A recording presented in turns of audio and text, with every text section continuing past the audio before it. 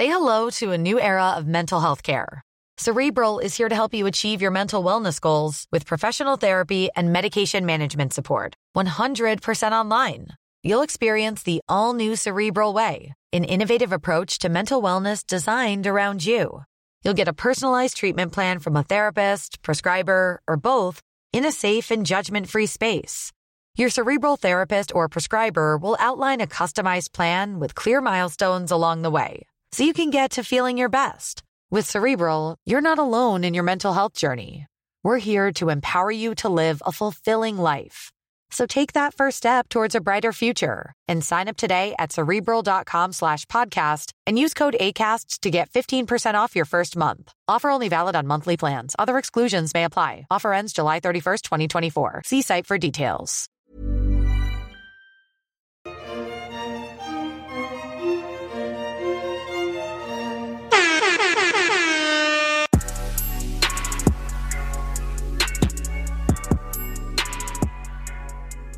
Right, we're recording. Recording, everybody. Hello, hello. Hello, hello. Welcome to Two Black Girls, One Rose. Where together we'll uncover what we can learn about modern dating, love, and relationships from popular television. I'm Natasha. And I'm Justine. Woo! And this season is the season that keeps giving. Oh my God. Does. I'm loving it so Me much. too. Me too. It's in the best way, I think. It's a very, I'm just on the outside of all this drama. Yeah. Same my life. Yep. Yep. And it's just such a confirmation of how bad season 5 really is. We're all watching season 5 disgruntled, like so pissed at how bad it was. Like we couldn't even get into the conversations because it was just not giving. It just wasn't giving. And everyone was so nasty. Yeah, exactly. Yeah. Everybody was so nasty and mean, except for Johnny, who kept wearing those wedges. Ugh. I had to even. I was like, "Who's Johnny?" There was nobody to root for. I didn't like anybody really. So this is great. There's a lot of people to root for. There's a lot to discuss. I'm excited to get into these episodes. Fran, 7-9. Tell me, friend, what are your initial thoughts? Yes, I am. This is initial thoughts about the season, but also about these episodes. I am so proud of how these girls are laying down the law with evidence of these men at the very end of the conversation. And I'm talking specifically about Laura on the end of episode 9. I love how she orchestrated that conversation. I can definitely understand where people think Jessica went wrong with Jimmy in that conversation. But at the end of the day, saying that you're going to choke without your EpiPen is pretty iconic. So I really appreciate that. Well, it was a great line. We have to give her that. Yeah. It was great. Give her at least that. Yeah. So I'm really appreciating so far how these ladies are catching these men in their mistakes and just ushering them out of conversations towards the very end and embarrassing them on television. And then my second thought is I don't know if Clay really likes AD. Oh. Not loves, likes. Oh, interesting. I'm having a hard time believing it from him, really. I just think all of his questioning, he like makes a lot of problems up and puts them on their relationship. And I still was, I've been thinking it for a while. I just didn't say it on the mic, but other people have confirmed on social. When they opened up and he saw her, it wasn't the reaction I thought he was going to have. What did you think he was going to have? I thought he was really going to be ecstatic. For real. Like, oh my, like how Brennan, they opened up and he was like, yes, oh my God, it's her. He didn't really, he was like kind of surprised. He was like, oh, okay, all right. So I still am a little wary about Clay and his intentions with AD, and he's making me nervous. He's making her nervous all the time, seemingly for fun. Like none of these problems seem to really be real. So I'm just I got my good eye on Clay and how he feels about our AD, because I really am very confused. Yeah. Right? I get it. I'm not fully convinced yet either. Like I said, I think we said at the end of last recap, like the verdict is still out on him. And I think the verdict is still out on him. Like, after 9 fucking episodes. 9 episodes, the verdict is still out on Clay. Yeah. I feel similar. I still want to root for him. You know, the way he presents his problems as like, I'm a black man and I'm trying to do my best. I'm like, yes, okay. Yeah. And then he does terribly. And then as far as my lessons learned go, I am not going to title the episode this, but I have so many questions for you, friend. How much teaching should you have to do when you're with a partner? Great one. You know? Yeah. Great one. My lessons no matter a little what. similar too. Okay. Yeah, great one. Yeah, because I think Chelsea is actually doing some teaching with Jimmy because Jimmy has no idea how to speak to his spouse. But mainly we're talking about Brittany and Kenneth. So yeah. What about you, friend? Okay. I'll start with AD and Clay. I have similar sentiments about Clay. Like I'm trying to root for him. I'm trying to give him the benefit of the doubt because he's saying the things in terms of he wants to do better. But I just really want ease for AD. And I just feel like Clay is a lot of work. And he seems ready to do the work, I guess, because he's saying he wants to go to therapy. He's speaking very plainly about his trauma. Like he's not afraid to go there in ways that we've seen black men on Married at First Sight afraid to go there. Not Christopher, not Subway, eat fresh. Woo! Him and many others. I forgot the season with I think Elijah Wan. Not even Elijah Wan. The one the young man who like went through. He lost so many people in his life. His mom died, his brother died, his Michael. And then he just like couldn't talk about it, but he wants to get married to this girl. Like it just didn't. Yeah, to Jasmine. To Jasmine, beautiful Jasmine. So I've seen guys like not even want to access, not even go there. So I see Clay trying to, do the dance and say the things, but I just see work ahead for AD, and I'm so tired of that. I'm so tired of that. Like I just want ease for her. Yep. And we learn a lot about his past trauma with his dad's infidelity, and that shit runs so deep. And if he hasn't figured that out before, and now he's stepping into the ultimate form of monogamy, which is marriage, right? He's gonna try to figure it out here. That makes me very nervous for AD. Yeah, and we see in the previews to come, he has a lot of concerns over his cheating and if he's going to cheat. You need to have figured that shit out before. Like we're not going to play the what if dance in our marriage. What? I'm not doing that. This is what I'm saying. I'm like, does he like her? This is so weird. It's bizarre. Yeah. It's almost like he's setting out like warning signals. Absolutely. Red flags. Potentially get out. Yeah. All over. Yeah. So that, definitely makes me nervous. Okay. Next, Chelsea and Jimmy. Again, I have to ask, at what point do you hold people accountable for the insecurities they bring into a relationship? I feel like I saw this coming with Chelsea and Jimmy from last week. She was going to make her problems his problem. And now we don't see she is losing her mind. She is letting the self-sabotage reign terror and chip away at something that could be a very good thing for her. Like a really successful, healthy relationship. I feel like they can be on that track if she lets them just be on the damn track. Jimmy seems happy as a clam. He seems like he really loves Chelsea. I think he got a little distracted with work that one day, but that was really it. Like I don't think it was any deeper than that. But well, it happened to be the same day he saw Jessica's picture, girl.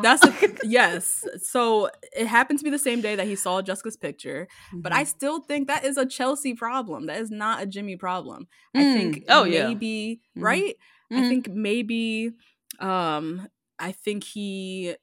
what I feel like their struggle is like love languages, as you said, with like teaching him to do things. Yes. Like I feel like physical touch and words of affirmation, I think it's so apparent that is her love language. And he does not naturally speak those languages. So he's kind of like trying to do his best, but like also learning this as he's going.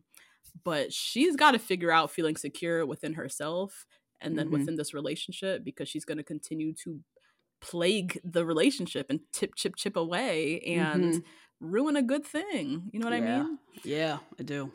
So that is making me really like anxious watching them. I'm like, no, because I just see him slipping away, little by little, and I don't want that. Yeah, I want I them feel to like work out. one day he's just gonna be gone. She's gonna be He's like, gonna be "Where's gone." Jimmy? Right, girl, he don't left. Yeah. He'll quit the show. Can't get access to him. Change his phone number. Like he's gone. He's gone. He don't had enough. Because how much can you take of this before you're like exhausted? Like I don't know what else to do. What can I do for you? You know. Now Kenneth and Brittany, I did not see that coming. Me either. That was a jump scare. If anything, that was a jump scare. I still don't really know what happened. Nah. Like, neither. I just find it so sad. I think she seemed so in, and it seems like when they got home, that's what we were given. When he got home, it's like he couldn't do it, and he didn't want to put any more effort in, and he just stopped trying, really. And then that was it. I guess. That's what it seemed like. Yeah. If that's what we're given, that's all the details we were given. They didn't give us nothing. Yeah. I'm excited for the reunion because they still follow each other on Instagram. They still seem pretty cordial now. Interesting. Okay. So that's weird to me that they ended the way that they did. They did, yeah. So that a jump scare for real. I was like, I'm looking around. He was like, well, this isn't gonna work. I was like, what? What the heck? How did that happen? It's like, is this a breakup scene? Like, what? And then it jumped to the next, and I was like, wait a second. No, what? I was so confused for so long. I watched that scene 3 times. Just to make sure you're catching everything. Yeah, I was like, what? Oh my God. Amy and Johnny and this birth control conversation is so interesting to me. You think? Really? I've never seen this conversation on television. Okay. I myself have never even really thought of vasectomy as a mode of birth control. I don't know if I just am born today and just realized that, but I knew vasectomies were reversible, but I never thought of them as a mode of birth control. I've never seen this conversation. I've never thought of any surgery as a form of birth control. Have you? No. Yeah. No. Right? Because vasectomy, in all fairness, it's a surgery. Yeah. It's a serious thing. But yeah, they're happy and in love, whatever. But I thought that was a really interesting just conversation. This is why I love Love is Blind. Like they just are not afraid to kind of just put up these massive conversations and just have people dissect it and see. And then Jeremy obviously is getting my Becky of the week for this entire episode. Isn't that something? What a dum-dum. You really tried it. And you tried really the wrong one. She was stupid. You tried the wrong one. Laura you could have done this to Sarah. You could have maybe done this to Sarah. You can't do this to Laura. And the fact that he thought he could, she's been giving nothing but evidence that she is going to speak her mind. She's about a bitch. She's not going to let things fly. Even her parents called her out. She is strong-willed. She's going to dish it to you. In what world did you think you could get away with something like this with her? I feel like he wanted to end it. I think he wanted to end it, honestly. I don't know why he chose this way, but there's no way that he could think he could get away with it with this girl. He knows exactly who Laura is. But he's narcissistic, so he doesn't. He does think he could get away with it. Oh my God, that is ridiculous. Yeah. That is absolutely ridiculous. Jeremy, go right ahead. Go get your little patriot. Your little patriot girly. Go get your patriot who is for sure injected that ethnicity in her face because somebody DM'd us a picture of her 4 years ago. Oh God, I hate these. That is a white woman. A full white woman. I did ask it up here and said she was Latino or Asian. Or some type of mix with something. No, girl. You really were like, bitch, no, that is injectables. That is filler that has not metabolized yet. Yep. God. And then what I'm excited to talk about this episode. So grace, that is the buzzword of the year, the century, definitely this episode. Grace. Everybody needs grace. Grace. My question is, at what point do you exhaust grace and it's just time for you to show the fuck up? Yeah. What's the line? When do we figure that out? Yeah. So I'm excited to talk about that at the end of the episode. All right. Well, we have a lot to talk about, friends. We sure do. My goodness. Before we dive into the recap, We have a couple pop culture-y, TikTok-y things to talk Mm-hmm. about. Mm-hmm. Tom Sandoval of Vanderpump Rules was Mm-hmm. interviewed by the New York Times. Magazine. Oh, it was the magazine? Okay. Yes. I hope Had you to put jump that in there. Magazine. Yeah. Why anyone is interviewing him, period, and giving him any shine? He loves this. Stop doing this, people. So, of course, he is talking a whole bunch of foolish ment. Mm-hmm. So we will talk about Mm-hmm. that. And then you had something for... Yeah, we have a little TikTok update with Risha Tisha. We're going to talk about it. Okay, Mm-hmm. I don't even know what that means. Uh-huh. Okay. Yep. Nobody else did Tisha. until this weekend. Tisha. So, mm-hmm. Oh, Jesus. All right. Mm-hmm. Well, if you want to listen to this episode ad-free with our juicy pre-show, head on over to Patreon, join the Rose Garden. You can watch us on video. You can also join us for our current rewatch of Millionaire Matchmaker. Having a blast. Mm-hmm. But yeah, head to patreon.com/2blackgirls1rose, and you can try a membership with a 7-day free trial. So give it a whirl. Mm-hmm. And shout out to the Rose Garden. Love you. Always and forever. Yes. All right, let's dive into the recap. Let's do it. Okay, so episode 7.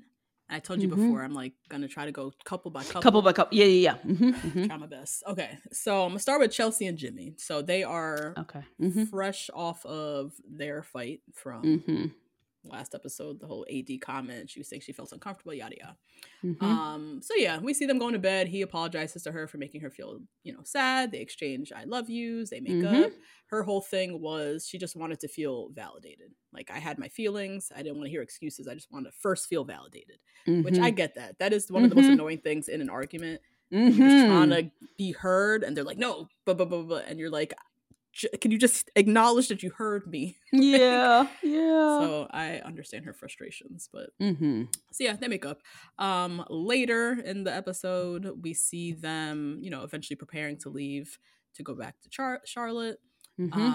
And Jimmy says that their argument actually helped them, like, strengthen their relationship. Yeah. He's, like, been able to reframe it into a good thing. And he said he's nothing but confident. He's looking forward to go back to Charlotte. He has no concerns. Like, happy as a clam, ready for this life with Chelsea. Her too, I think. At the pool party, she was happy. For sure. Now, Kenneth and Brittany. Oh boy. So they are, I forget where they were, on a beach. They were in or something. DR. Yeah, back in the DR. So he shares the convo with AD that he had with AD about raising Black kids. Yeah. And Brittany, her first question was like, I just want to make sure the intent was pure, like, and it's not stirring negativity. She shares that we get confirmation in this conversation that she, as we said, she's been to this rodeo before. She has dated Black men before. Yeah. So my thought was, she's also encountered the distrust of Black women before. So she's on high alert. Which I don't necessarily blame her for.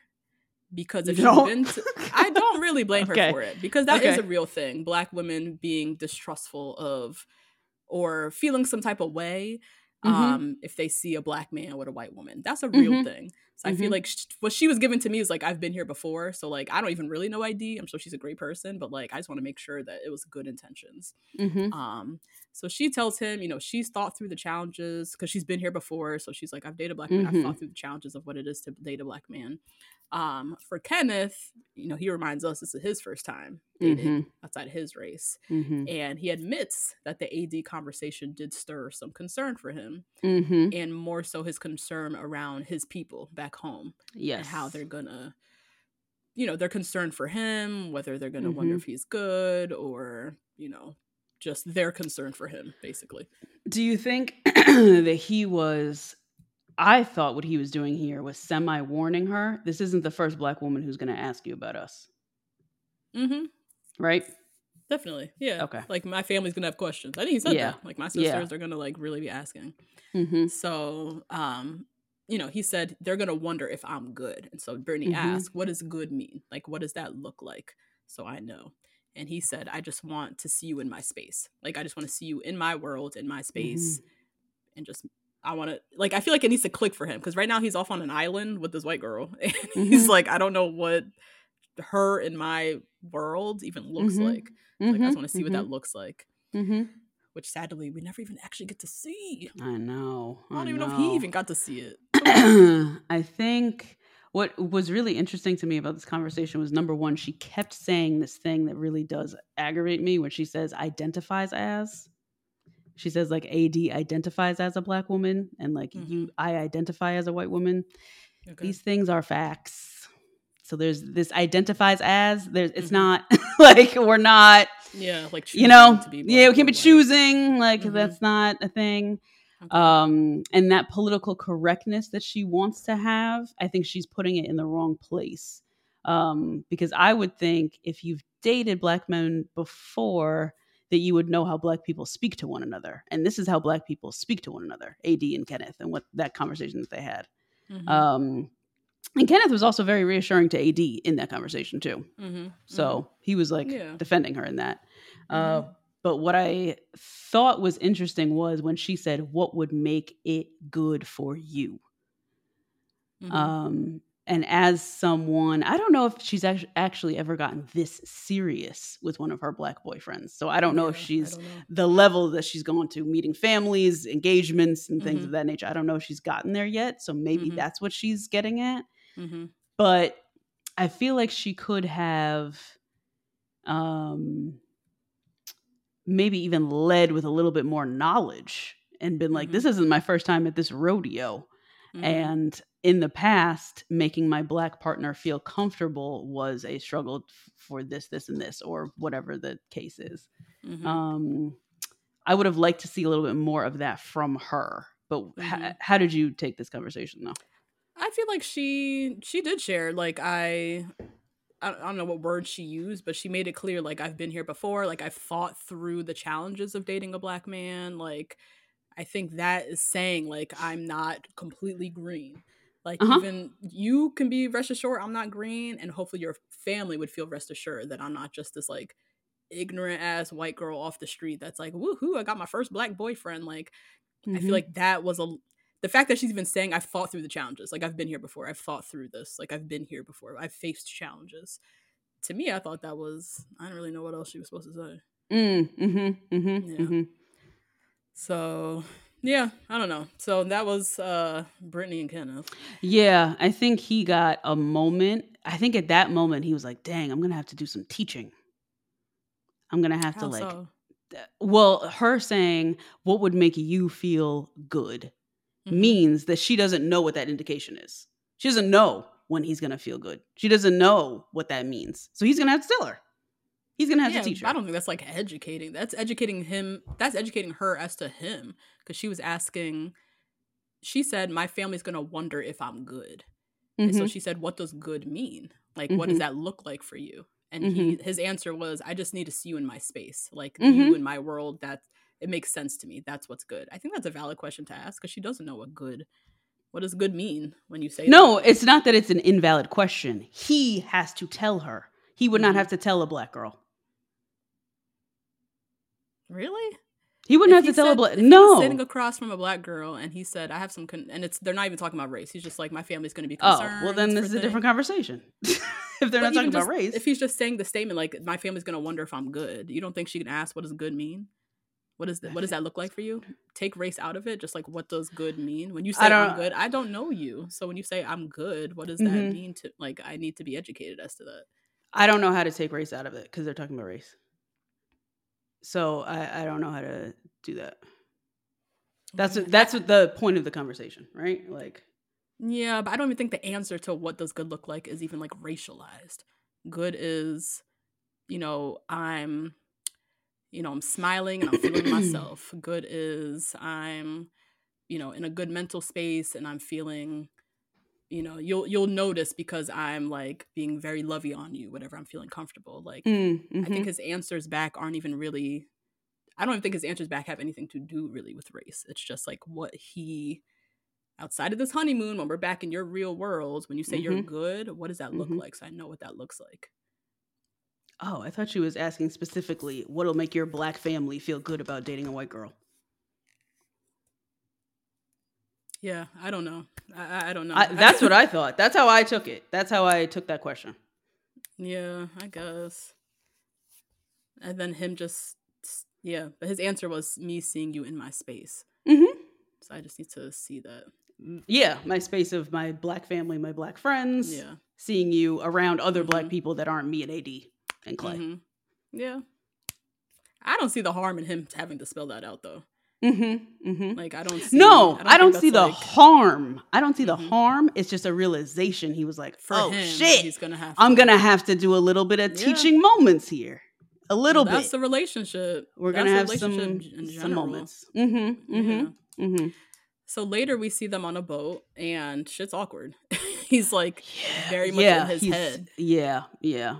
He's also seems head. introverted as well. Seems like he needs a break. Bit, yeah, I think also he needs just like a breather. Mm-hmm.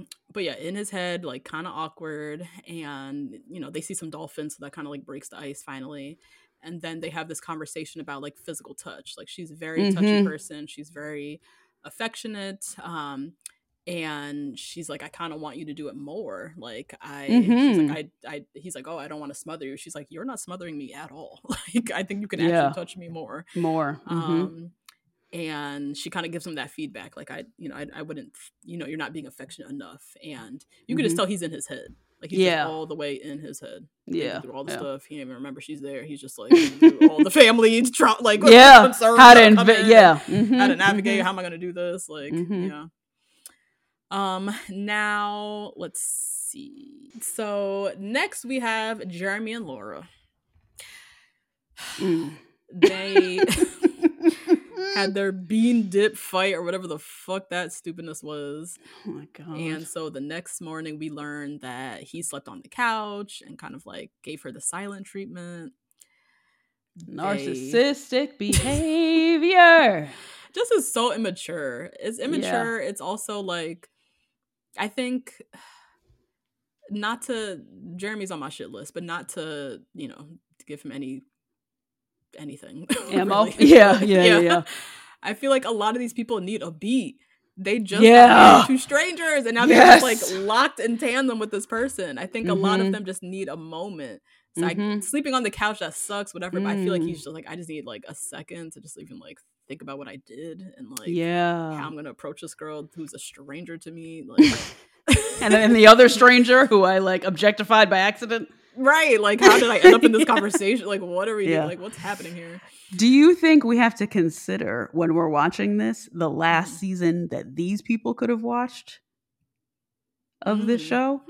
Like the last season of this was probably Dallas. So the last person he probably watched was Bartice. Oh God. What season was that? That's 3? That was season 4, I think. No, 4 was Zach and Bliss in them. Oh shit. Yeah, 4 was Zach and Bliss. Okay. Yeah, never mind. So then it's okay. So then I feel like they would have seen. I don't know though, because I don't know so far in advance. Yeah. But why do you ask? Like, why I'm just saying. I think if you saw how much hate Bartice. I mean, that's like one of our top videos that we ever have on our Instagram. Viral, it went crazy talking about his kid. Yeah, like the hate that Bartice got for doing terrible things. I think a lot of these men are like walking on eggshells, kind of talking, and they don't want to be the next Bartice. That's what I'm thinking. I don't watching blame them. this. Yeah, I don't blame them either. Yeah, I get that. They are now on season 6. They understand the magnitude of this show. Yeah. So they are being super, super careful, as I think they should, because the show is huge. Yep. And you have a responsibility to like talk to people correctly, whether you're on a show or not. Use your words. Right. Use your words nicely. So, yeah, they the next day kind of chat it out. Laura said she felt triggered by her past of being with dudes who just embarrassed her. So she's like, that bean dipshit, like, that should have never left the room. That was embarrassing. Yeah, like, why? Yeah. And he apologizes for, the silent treatment and validated that she didn't do anything wrong. Yeah, I think the silent treatment is never, I want to ask you this. The silent treatment is usually never good. Communication is key, right? They say that. Do you ever go to bed mad? Where do you guys stand? Every relationship does different things, but I'm curious.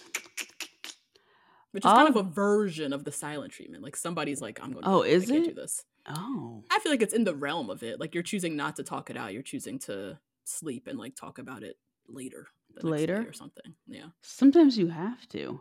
I fully believe in taking a breather. I told you all time and time again, I am a get up and walk around the block type of girl. So to me, the silent treatment, I don't mean to ever use it as a weapon, but sometimes it is a thing. I really need to take a break and walk around with some music that has no words and just walk around the block to get myself together.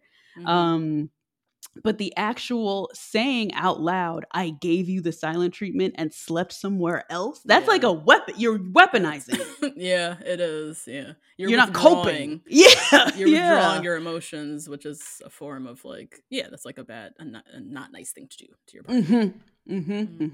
What about you? I think we try not to go to bed mad, but not to say we haven't done that before. We try to talk it out and just like wrap it up and finish it that day. But what I'm really good for, in the case that we do go to bed mad and we're like, we can't do this any further, I love writing. I will write out, or I will in my phone. In your notes, girl. My notes. Woo! I will go nuts. And write it out. Yeah. And sometimes I just do it for myself. Sometimes I send it to Nate. Sometimes I'll send him a text. Yeah. And it just gives both of us, I think, but mainly for me, it gives me like a space of just like uninterrupted thoughts.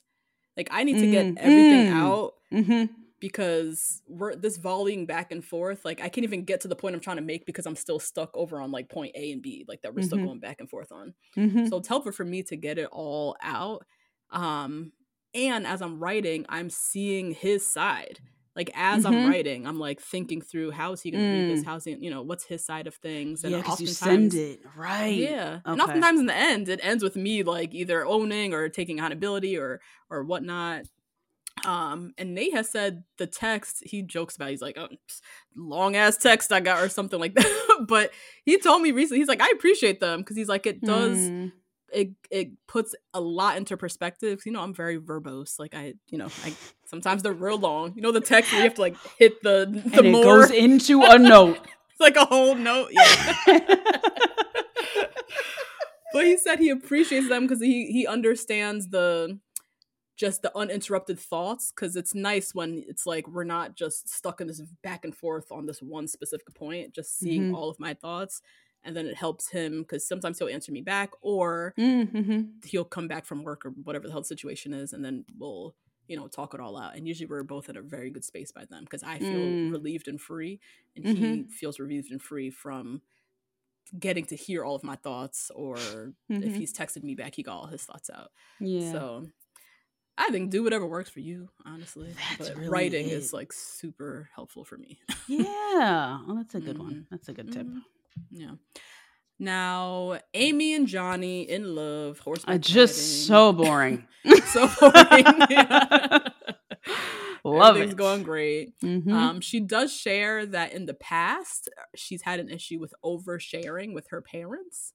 Yeah. Just bringing them a little bit too much into her relationship and then getting too easily influenced particularly by her father. And so she said she's worried about going home and facing them and like what influence they're going to have.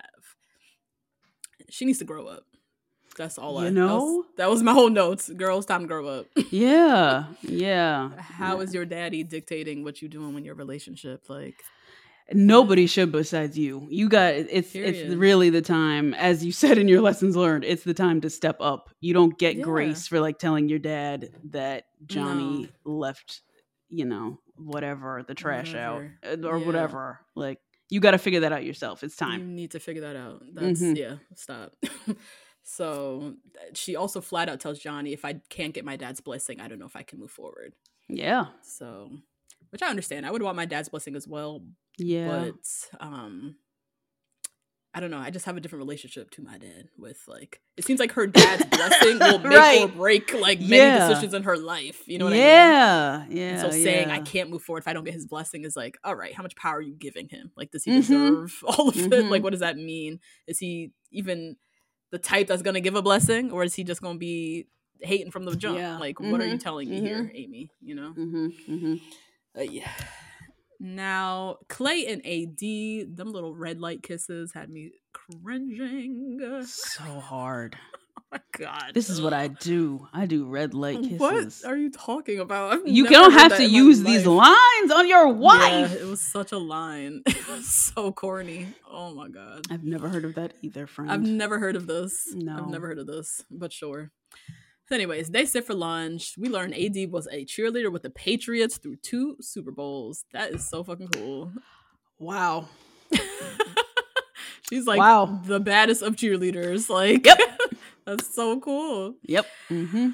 So Clay, we learn he's excited to introduce her to the parents. His dad's Guyanese. He keeps making these little references. His dad is like a player. He's very suave. Well, he's a big flirt. Trying to give that whole lay the groundwork for who he's about to meet. And so they're having a great time. Everything seems hunky-dory, and then suddenly it's like he was in his head, and he says, I don't want to let you down. I don't want to mess things up or something like that, and was kind of just like a bumbling idiot and started talking about his parents' divorce and I definitely see you as my wife, but blah blah blah blah blah. And I feel like with Clay, my frustration with him, and I could see AD as well, he's doing a lot of processing in real time and out loud. To her, as if she's not the one receiving the yes or no. Who's not in the situation with him. Like, I think he needs a journal. He needs to invest in a journal. Minimum a journal. You know what? Clay, a voice note on the phone. A voice note. Get like Risha Tisha, a voice note on the phone. Yes, hop in the car and just tell a whole story. So this process is a lot. So I get it. You're like, everything is fine, and then you look off into the distance. You're like, fuck, I gotta marry this chick, and then I gotta bring her home to my mama. Like, it's a lot. I get it, but like, you do what you need to do to process on your own, because a lot of these couples are like processing things out loud together, and it's causing issues because they're saying things that should probably keep in their head. They're saying it out loud. Like I guess they're saying things that to the viewers seem extremely valid, but to the person on the receiving end, they see it as a threat. The threat of like, oh, you might say no. Oh, you don't love me. Oh, you want Jessica. Oh, you like whatever. Yeah. Oh gosh. Now all the couples meet up one last time during the honeymoon. It seems as if, I don't know, Laura, AD, and Chelsea were talking about tussling at night. I don't know if that's confirmation they've all had sex. I don't know what that means. I don't know what that means. Seems if you're from North Carolina, put down below, what's tussling? Tussling. Oh, God. Definitely code word for sex. I think they all had sex. Yeah. So, good for them. Chelsea and Jimmy both kind of acknowledged that, and they talk with, I think, Jeremy at one point, that like the whole, not Jeremy, AD, sorry. Yeah. That the whole butt comment, the whole butt situation actually was a conflict, but then helped them on the other side. Yeah. So she's like, all right, well, whatever, I guess. I felt for AD in that moment. Like, just putting all this on. Yeah. I'm glad that my Jezebel identity that you put on me has helped you guys to have sex now. You're welcome. Oh, Lord. Amy, we learn, is not on birth control. So they are not having sex. Because I don't know. When does he say this? It's in this moment where he assumed all women are on birth control. He said that. He was very confused as to why she wasn't on birth control. He didn't understand. Wow. That's most men. Most men know nothing. What? I think that's most men. I don't think they know shit. No. You think they assume that we are on birth control? They assume, you're not on the pill? Oh, what? Why? What do you mean, why? Yeah, what do you mean, why? So I'm not fucking raw out here every last dick that I've sucked. Are you crazy? I'm also not going to dump hormones into my body if I don't have to. That too. Exactly. I'm single out here in these streets. No, I'm not on birth control because I've been single out here in these streets, and I don't need to be doing this if I don't want to. But I think a lot of men probably think like Johnny. They assume you just go to the CVS, you hop on over to Dwayne Reed, and you just pick up a pack of birth control. I feel like that's how they think it really works, honestly. Yeah. Oh. Yeah. I wasn't surprised by him. I was like, oh, men know nothing. They don't know shit. I've never had that experience. I've never had that either. Life. Oh, okay. I've never had that either, but men don't live in this world of birth control. They don't. Yeah. They know about it. It comes up in the bedroom when they're with the girl and they ask, are you on birth control? That's the only thing they really kind of know. They don't live in this space. So I feel like it made sense to me, as asinine as it is. It made sense to me for him to be like, I just assumed all women on birth control. Because that's how they think it works. You just pick it up at the fucking CVS. And it's like government issued and you just like go get it? Yes. Jeremy. I mean, probably him too. But Johnny, like, what? Why? That's such an odd assumption. I've never heard of this before. Who's talking to men about this stuff, though? Well, that's the thing. I would think that they would not know. I wouldn't think they would assume that everyone is on it. To me, it's one and the same. Either they don't know or they just made some dumbass assumption, which is just the same as not knowing. Men don't know nothing. They don't have to. They get the privilege of existing out of this world. They just show up in the bed and they're like, oh, you're on birth control, right? Like, that's the space that they live in. So, but I mean, that was a crazy moment, but I was like, yeah, okay, yeah. Jesus. Horrible. I know. Now, we also see a moment with Amy and Jeremy, where Amy talking about concerns with her dad and whatnot. Jeremy then shares with Amy that he is, thinking a little bit about Sarah Ann. And he starts off by saying, things with Sarah Ann, the reason he didn't choose her is because they were so surface level. Things never got really deep. With Laura, he could get serious, deep. He saw great potential, long-lasting potential. But even despite all of that, he says he still wants to meet Sarah. Could still be friends. They could be friends. They could be friendsies. You don't need friends. You don't need any more friends. No. Nope. No. Just the things he's trying to convince himself of, and other women and others. Amy was like, I didn't hear that. Yeah. I don't want to talk about it. Yeah. I'm good. Oh my goodness. Now everybody moves back to Charlotte. They move into their little townhomes. They get their phones back. I really need Love is Blind New York City, because these couples are obviously thriving with these walk-in closets and stairs. Oh no. I need y'all in a 1-bedroom. Okay. Love is Blind New York is gonna be Love is Blind Washington Heights. Let's go. Let's go. I'm ready. They're going to put these couples in these studio apartments and they are going to murder each other. Murder each other. Put it in a 5th floor walk up. Let's go. Clay and AD. Let's see what happens. Let's do it. Survive COVID in a 1-bedroom. That is the true test of a relationship. Oh my God. Then you and Nate could host. We could host. I would be glad to host. Teach them our ways of how we did it. Oh my goodness. Oh, but yeah, they move into these fucking sprawling ass mansions. Literally. Huge. Multi-bedroom. I can't. Ugh. So Jeremy and Laura, they're both OCD. They both love how neat they've been with, or confirmation of their apartments being super, super clean. So that's great. Jeremy seems like he's all in love, blah, blah, blah. Kenneth and Brittany. Brittany's unpacking. Kenneth is on his phone. And so it begins. These motherfucking phones. Don't even get me started. Really? Oh my God. Yeah. What do you me mean? And Nate get into it, honestly. Why? Because these phones are ruining us. Don't get me on my soapbox. I will get up there real quick. These phones are ruining society. We are competing with phones.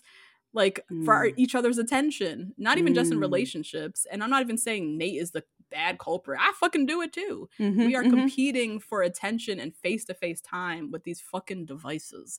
And I'm not even just talking the social media and all the different distractions on the phone, but just the accessibility of our friends and family needing answers immediately. Yeah. And we turn to the phone and we address the phone more than sometimes our actual life. And you see it here with Brittany and Kenneth. And they made it a point to they made it a point to edit all the times Kenneth was on his phone. Which I feel like all of them are on their phone, but I think they made a point to show that he is all up in his phone, to the point where he's ignoring her. Yeah. And wow. I didn't know you felt this strongly about phones. I'm going through a lot personally with just like my relationship to technology. Like, I need a whole therapy. What? Really? Oh no! I do. I feel my addiction to the phone, and I don't like it. And I'm very aware. I'm very aware of my screen time and all of these things. And I feel even myself, my jump for my phone or the amount of times I'm picking up my phone for no reason. I'm on the subway and I'm just like scrolling through my phone for no Girl, reason. because it's the subway. Gross. Yeah. You want to disassociate from the fact that you're on a moving, dirty Sprite can going downtown. Yeah. Sure, but like there was a world before where we weren't just jumping to our phones to pacify moments of awkwardness or whatever the hell.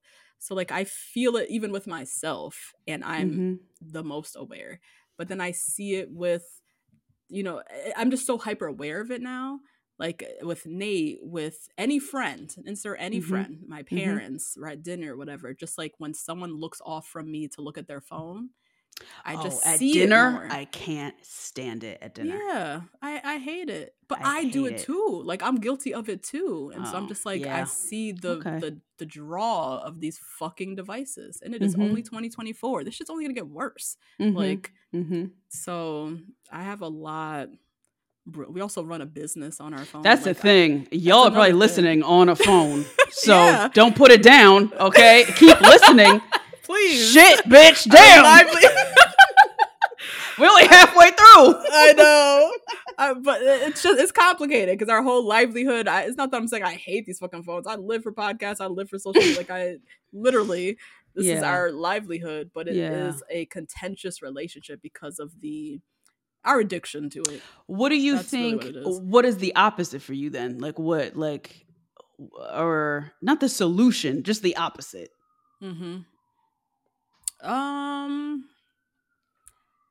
I mean, I could never do this because of the nature of our business and everything. Like, I would probably be Gucci going back to a flip phone. A flip phone. Shout out to Elon. Going back to, just like a very basic phone.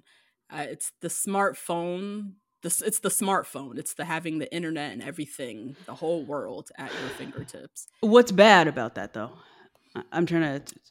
It's a constant distraction. It's a constant distraction from your inner thoughts, like from your everyday life, from face-to-face reality. We are buried. We are looking down at this technological device constantly. There was a world where we weren't doing this. It wasn't that long ago. Yeah. And now we're in this world, and that's fine. I'm adapting. This is life now. Yeah. Right. Yeah. Yeah. But it's the just like distraction from the here and now, the everyday. Yeah. This is so funny that you bring this up. Emily, this is just a detour. This is real quick, listeners, real quick. So this is funny that you bring this up because today we were talking about that at the yoga studio because we have to put up a lot of disclaimers to people. Don't bring your phone in the studio. Oh my God. Do not bring your phone in the studio. We had a new girl come in today. And she brought her phone in and she was texting and on Instagram during class.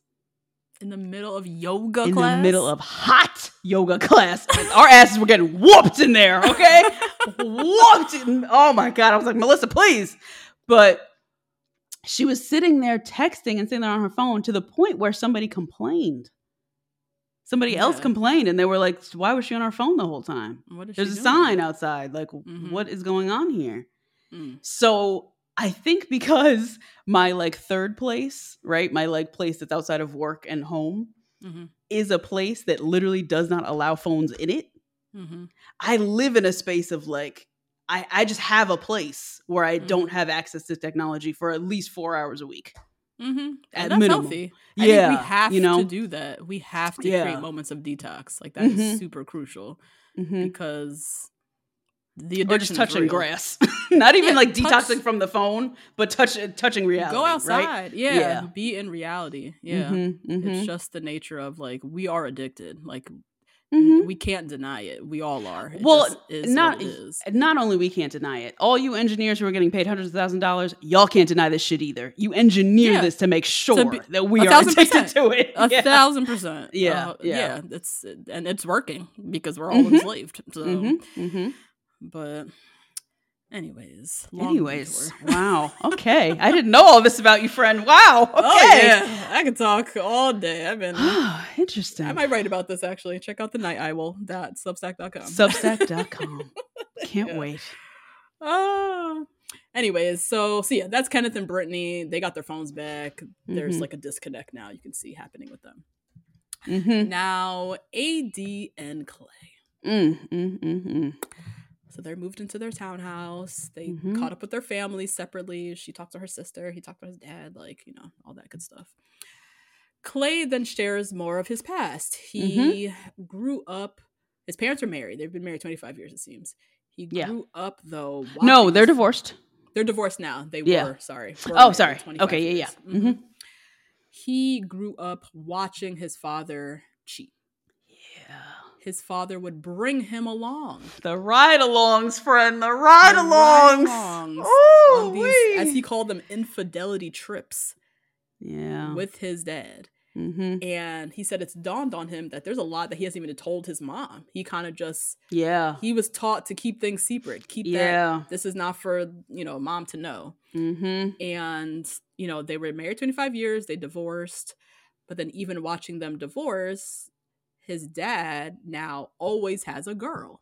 He's never been single. I have uncles just like this. Like, I was gonna say most men, I think, are like this. It's hard for them to sit single. Yeah. They'll die. We've talked about this before. They'll die. They'll not function. Yeah.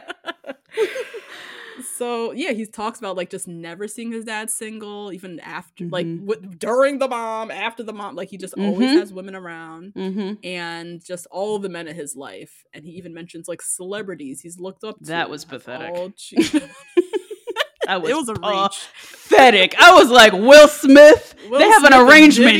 Ew. Oh my God. And Diddy. Diddy of all people. Of all people you look up to. Oh my God. But making the point that like all he knows is men to cheat. That's really all he's seen. He's never seen a successful relationship or a man to be monogamous with his woman. So he's now always wondered if being with one woman is for him, if he can do it. But he tries to tell her all the things. He really wants marriage. He admits he has demons that he's fighting. He thinks he should go to therapy. He really wants this relationship, but this is his truth. Again, a lot of just, this is trauma dumping 1,000%. Just laying it on AD. This is what I'm going through, girl, but I know we're engaged or whatnot, but I have a past trauma of infidelity, and he hasn't actually mentioned his connection with, like, his experience with cheating. We haven't seen him talk about that yet. It's only his dad, but I can only imagine he's a cheater as well, you know? Yeah, I don't remember if this was mentioned in the pods. I have a problem with monogamy. I feel like that should have been said earlier, right? Don't you think it should have been mentioned before? Yeah, I feel like we should know this. Are they like not showing us this for some reason? Because I feel like AD's not dumb. I feel like she would have asked, but we haven't seen her ask, and we haven't been shown. Do you have a problem with monogamy? Yeah, have you cheated? Like, I know you're. Have you cheated? Oh, yeah. Oh, yeah. Right. Yeah. So, but yeah, he's like, you know, trying to say all the right things. This is my truth, but I want to do better. I'm so scared for AD. Yeah, I don't. This is a lot. He's also projecting so much. He's just, this warning is not coming with anything that's actually solid and real, right? Like, Jerame actually was in the parking lot till 5 o'clock in the morning, right? Like, that actually happened. Clay has not done anything yet. It's a lot of hypotheticals. Yeah. So strange. But it's that mother-son thing, too. That's his mommy, because he's a baby. Yeah. Yeah, that's his mommy. That's his therapist. He's like doing all of this processing and shit with her out loud. And I just wish he did this shit before, because now AD looks tired. We haven't even started this relationship and she looks exhausted. I know. Oh my God. Because this kind of reassurance too. This is reassurance too. You're okay, black man. You don't have to be like Will Smith. What? Right. Boy, please pick another idol. I don't know what to do with this. And also in this moment, she wants comfort for herself. Absolutely. Because she's like, I'm sitting across from somebody who I love and is saying he wants to marry me, and he's telling me all this, he's dumping all this trauma of infidelity on top of me. Yeah. And in this moment, I'm supposed to be there for him. I don't want to be there for him. I want to go cry to my mama about this shit. Like, this isn't fair. I literally talked about this with my brother. Shout out to Dorian, who is listening right now. We were just talking about this idea that like women, and Dr. Viviana brought it up too, women for years, we've been talking about therapy. We've all been going to therapy. We've been, a lot of us spending our single years in therapy as well, bettering ourselves, fighting our demons, processing our trauma, like doing the work so that we can show up in relationships better, right? And on the flip side, men are walking into relationships like this. Yeah, because they want a mommy. They want somebody to do the work for them. Yep. And to dump on. Right? That's what therapy is for. Go dump on a therapist. Literally. That's literally what it is. That is the whole point. I have the ACA. My therapy is $30 a month. Y'all can figure this out. Yes. Clay, you have a job. You could absolutely get to therapy. Absolutely. Like, I don't. It's just not a priority, though. Or they think, well, we know therapy heals. They, for some reason, feel like their relationship or their woman will heal them. Like somehow the healing will happen in the relationship. Or they don't need healing because they're a man. Or that. And they're they right. Don't need it. Yeah. The patriarchy has really fucked them up really, really badly. Patriarchy's bad for everybody. Men included. And we're seeing the men fall of course. Now. Yeah. And I think it's, to your point about the patriarchy, like fucking up men as well. The way men have been going, like guarding their emotions, rah, I'm a man, I don't have to talk about my feelings, like therapy's not for me, blah, blah, blah, suppressing trauma, rah, like it's not working. That mode is not working. Not working. It maybe works for some of y'all, and some of y'all and don't go through therapy, figured it out, you're in successful relationships, blah, blah. It's not working for like a good chunk of y'all. Yeah, I would say a good 70%. I would say a lot of you. I would say if you get nasty in the Facebook groups, I would say 70% of you guys are a chunk of like, y'all. I always call them Fast and Furious because I don't care. But why are they so successful degrading you guys? Like male content is so degrading because y'all don't go to therapy. Yeah. It's real sad. It's so bad. Yeah. It's like it's time to try a new approach. Yeah. And it's a real thing. It's called therapy. It's called mental health. It's called self-work. Like I'm just so annoyed. Like seeing AD, who I know did therapy, has her own mess from her dad. I know. And came ready for a relationship, did her work, and is showing up her best self. Yeah. And she is sitting across from a guy who is supposed to be her equal, right? Everybody comes in with stuff, but like the level of stuff he's coming in with and trying to figure it out now is just, it feels so unfair. And this is not, it's AD, but it's like a lot of black women and a lot of, not even just black, but women. A lot of women dealing with this shit. It's a lot. Yeah. And a lot of black women, because black men have such an aversion to feelings and therapy and a very interesting, another relationship to masculinity, I'd say. Yeah. It's like, let's just try a new approach. Let's just give it a whirl. Everybody's talking about this therapy thing. Let's just go check it out. Let's just maybe read a book. Let's all maybe read Attached at the next book club meeting. Yes. They don't do those things though. They don't do book clubs. That's the thing. I know. And they're sad. Have an aversion to talking about emotions and getting real. They don't want to do it. Yeah. I feel bad for them, but I feel most bad for us. Yeah, exactly. We are trying to get into a relationship with these guys and trying to solve their problems and mommy and drag them into therapy when we wish they could just figure it out for themselves. Like it's enough figuring out our own fucking lives. God. Yeah, we don't have licenses, so we actually can't that figure too. It out for you. Right. I'm not equipped. I go to school for this. God. Anyways, episode 8, we have Amy and Johnny. Mm-hmm. Everybody's going around seeing each other's homes and going into everyone's apartments and seeing where they live. Mm-hmm. Amy is a crystals girl.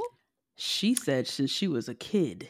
Yeah, she does. I said, crystals. Oh, bitch! So you a witch? Got it. Okay, got it. I've never really gotten into crystals. I'm into tarot. Yeah, you are. I do all that shit. But crystals is one that I just never. It hasn't spoken to me. It hasn't spoken to me either, Yeah. and I'm not. I think I'm too old. Yeah, I have 3. Yeah, like people buy them for me. Like I have them. Like thank you. Yeah. It's only positivity, but like I just haven't. I don't know much about it. Yeah. So yeah, Johnny had like a reaction because he was like, "Oh God, you're a crystals girl," like because he's used to the girls who know about it from TikTok, which is like knowing nothing. Yeah, which is like very basic knowledge or new knowledge, or they're still learning. If you've had them since you were a kid, in this world, so yeah, they talk about buying a house soon and just like money and how they want to like live financially and they also discuss timeline. They agree no kids for at least 5 years. Wow. I was like, oh wow, okay. But 5 years. They're like 27, I think. 27. Yes, it's 27, 28, something late around 20s, there. So they got time. That makes sense. Yeah.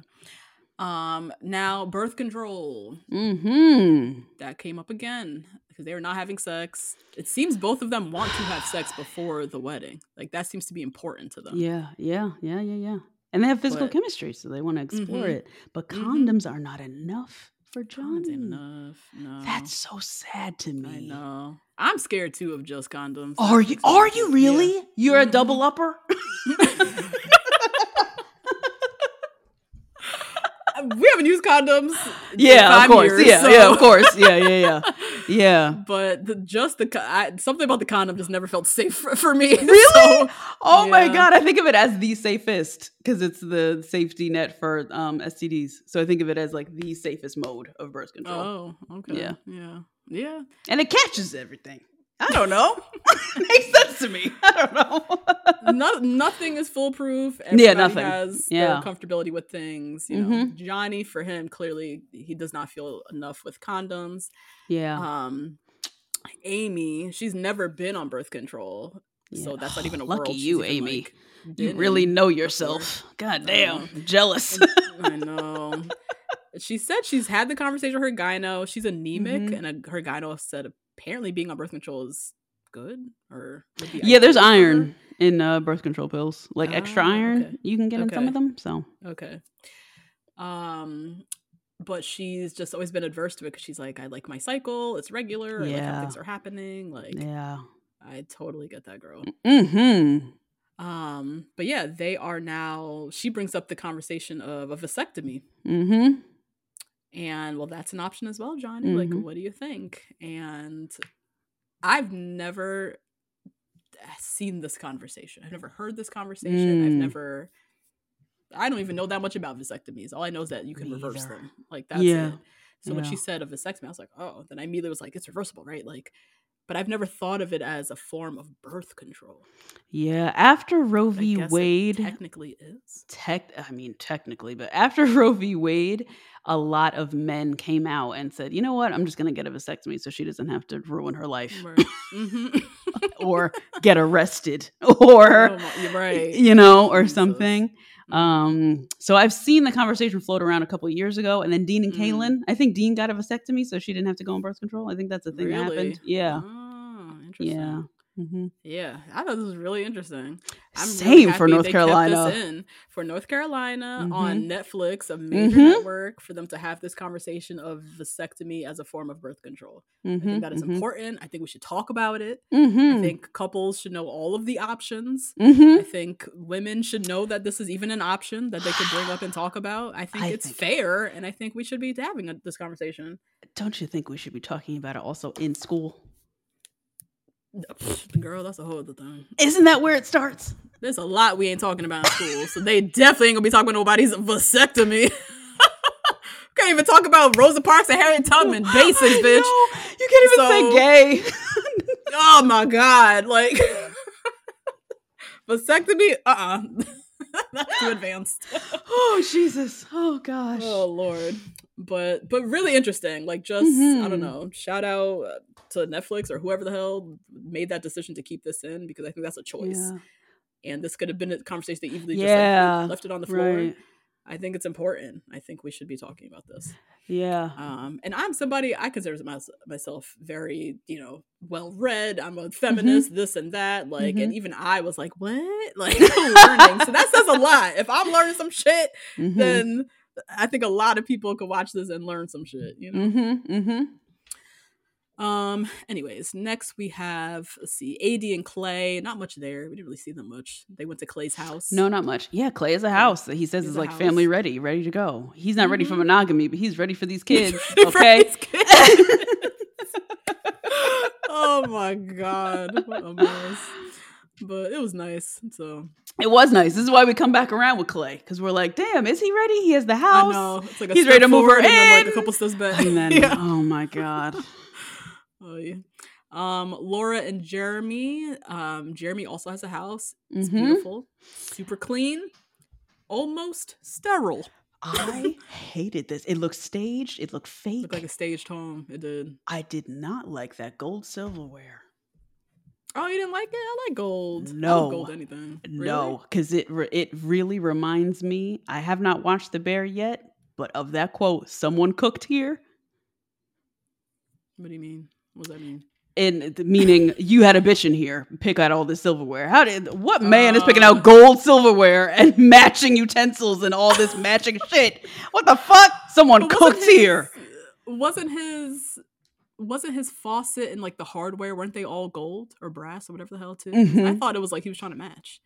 This guy is like very, I know, yeah. I don't want to call him OCD. He says it. They call him OCD. Someone said he's very OCD. So like, I think that's how I saw it. I didn't see it as like a woman's touch. I see he was like, he said Amazon.com gold. Yeah, gold. Everything's gotta be gold. It's all gonna match. Like, oh my God. But yeah, he's like super, super organized. Like he was not lying at all. Was that scary? Would this scare you if you walked to a guy? Absolutely. It would scare me too. Absolutely. It's so sterile. Yeah. I don't like my men sterile. No, I want them to seem like a person. Live here. Yeah. Like, yeah, that too. Yeah. I don't like mess either. Like, I'm really looking over there, looking at all no, stop. Don't out him. But I also see all my shit there too. That's like we're humans living in a place. Like his place looked like the staged house, or the sample home, whatever they call it. Yeah. It was too much. We also saw his little sleep apnea machine. Poor thing. Oh my God, he's only 31 with hooked up to this device already. Oh, that's tough. Yeah, that is tough. Now, Kenneth and Brittany. Oh boy. I know. Well, first we go to his apartment or whatever this is. And just like such a stereotypical man. Like, this is how I picture a man's house. This is the other end of the spectrum. Well, this is too much. You don't even look like you live here either, but in a weird way you do, because there's shit. Head over to Hulu this March, where our new shows and movies will keep you streaming all month long. Catch the acclaimed movie All of Us Strangers, starring Paul Mescal and Andrew Scott. Stream the new Hulu original limited series We Were the Lucky Ones with Joey King and Logan Lerman. And don't forget about Grey's Anatomy. Every Grey's episode ever is now streaming on Hulu. So, what are you waiting for? Go stream something new on Hulu. Ryan Reynolds here from Mint Mobile. With the price of just about everything going up during inflation, we thought we'd bring our prices down. So to help us, we brought in a reverse auctioneer, which is apparently a thing. Mint Mobile Unlimited Premium Wireless. How to get 30, 30, bit to get 30, bit to get 20, 20, 20, bit to get 20, 20, bit to get 15, 15, 15, 15, just $15 a month? Sold! Give it a try at mintmobile.com/switch.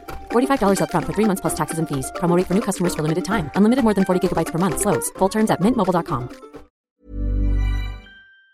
Everywhere, but you have nothing in your kitchen. Like, what? Why do you only have ketchup and syrup? Why do all boys only have ketchup and syrup? Oh my God. And like, does he just eat out all the time? Probably. Is that what that is? You don't even got eggs? You don't even fry an egg and put it on some toast? I mean, he's going to be gone for however long, and he lives alone, so I'm assuming that's why he had no eggs in there, but I was like, damn, you got nothing. You don't got a pack of chicken in the freezer? Like nothing? Not even a box of, not a carton of orange juice was in there. Not even some orange juice. Yeah. Oh my God, not even the Trader Joe's orange chicken? Something you could whip together? That right. A little skillet something. DiGiorno's, like empty. Nothing. That's crazy. Yeah. It's How crazy, are you but also feeding yourself? I mean, it's so typical. Oh my God. This seems so expensive. Just learn to cook. I know. Just some staples. All you need is some staples. Yeah. Know how to cook some pasta. Yes. Know how to fry an egg. Yes. Like you can eat very well. You could have a nice little breakfast, bacon, egg, and cheese every morning. That tastes bomb. You could add spinach in it. You could, you can make turkey sausage. You can like swap it out for stuff. Yeah, you can spice it up. Yeah, pasta, like you can make all kinds of different pastas. Just learn how to boil some motherfucking water. Like, I am really bad with judging people on like their life skills like this. Like if you're like, oh, I just don't cook. I just like don't do my laundry. I'm like, what the fuck is going on with you mentally that you don't know how to take care of yourself? You don't know how to nourish yourself and clean your clothing? I feel like that's really bad. That's bad. It just seems expensive and a waste of money. Yeah. Eating out for every meal? Breakfast? You're eating out for breakfast? And doesn't your tummy hurt? Aren't you having way too much sodium? When you go to the doctor, aren't they like, damn, nigga, can you take a multivitamin? Yeah. Oh my God. Yeah, that is... I'm judgy with that stuff, though. I'm really judgy with that. I am, too. There's some essential, just basic essential. I need you to be fucking Gordon Ramsay out here, but just a bacon, egg, and cheese, and some pasta. Like, you know how to get by. Like, that's it. Yeah. Sheesh. Anyways, he's back on his phone. They sit and they chat, and he's on his phone while she's talking. I want to know who he's texting, what he's saying, what is going on. I feel like he's texting, I'm panicking, I'm with this white woman, I don't know what to do. That was what so my even Stevie Wonder moment could be. I think he is in his phone, whoever he's talking to in his phone, he is expressing all of his doubt, doing all his processing with them. I don't know what he's saying to them. I don't know what they're saying to him. I don't know what is going on, but I feel like he is like figuring out how to get out of this, like with somebody else that's not Brittany. He's not trying to work it out with Brittany. He's not trying to figure out how to make this work. He's almost like slowly coming to peace that it's not working. It's not. Yes. Future tripping for sure with these other people. I just have so many questions for the other person on the other side of the phone. Like, is it a person who's been in an interracial relationship before? Is it a person who's never been in an interrelationship before? And they're like, oh no, nigga, you got to get out of here. We in North Carolina. We can't be doing that. Right. You know, I'm wondering who that person is, what they're saying, what their perspective is on interracial relationships, what their perspective is on white women particularly. I have so many questions. A lot of questions. Yeah. And I feel like it's, to your point, I didn't even think about that. I think the person he's talking to is probably family, friends who he already expressed they have concern. They have apprehensions. They do not give people, to me, people who have experience being in an interracial relationship, just people who are fearful of it or concerned. Yeah. Or it could be someone who is in an interracial relationship or has been in one and was like, listen, this is what we had to go through. You have to be prepared for this. And he was like, oh, no. What I'm not doing is this. Yeah. Oh, God. So she tells him in this moment she feels that he's been distant since they got back from DR. That he just seems more, obviously distracted. She's like, I get it, you're back to work, blah, blah, blah, but like it just obviously feels different. He asks her for some grace. He needs a little grace. And he said he's just ready to get back to normalcy and life being normal and just needs some time to I guess get there, and his process of getting there is to just like pull back, disassociate. He seems like he had a problem expring that he's introverted and over you, Brittany, and your blue nails, girl. But that's, I know. She was like, "Look at my nails." He was like, babe." He's like, "Fuck." Oh God, man. So the next and last scene we see of Brittany and Dennis. So sad. They have a conversation in the kitchen. She brings up that she didn't like how late he came home. He was like, look, I went to get my hair done. I met up with my mentor. I've been working a lot. Yeah. All of this. Yeah. And she's like, that's all fine and dandy, but she's like, I'm just really missing desire, like a crave, like this connection that we can't wait to come home and see each other. Like, she's like, all of our values align, everything is aligned, but like our intimacy and our like desire, that passion is like not there. Yeah. He feels opposite. He feels completely different. He's like, everything is fine. What do you mean? And he was like, I do want to be affectionate with you. He's like, I was affectionate with you, last on night vacation, when I came home. And, you didn't want it. And the example that he gave annoyed me because it seemed like the night before he came home really late after his hair and mentor lunch and whatever the hell, and she was already sleeping. And he tried to wake her up, and that's what he wants to do, the affectionate thing. It's a no for me. That is a dog. Absolutely never. No. Never. Yeah. Never. No. If I'm sleeping, you better tip toe your ass around this motherfucking bedroom and pray I don't wake up. How dare you come home after you was out all night and want to wake me up because you want to be affectionate. I am asleep. Yeah. I'm not going to be sitting with open arms for you. What kind? No, the dumbest example he gave. I was like, what? That's crazy. Yeah, and then knowing she had to get up at 5, that was wild. Right. Every night, Crunch comes in and gives me a kiss goodnight. I have no memory of a single one. Not one. He says I make a sound. He says I like make some sound and roll over or something and acknowledge him in some kind of way. I have no memory of anything. Are you a hard sleeper? I guess. Well, the answer is yes, I guess, with this example. I'm that the now. Opposite. Oh, you're light. I'm a light sleeper. Nate and I have fought about this. Oh, no! We have argued about this exact thing that Kenneth and Brittany talk about right here. Oh, no! Because when Nate is a hard sleeper, and I'm so jealous of you people. I hate y'all. Fiery passion. That's why we can wake up at 6 for our workouts. Yeah, because you just hop up and go. Like, oh my God. Nate he's a pretty hard sleeper. He'll wake up.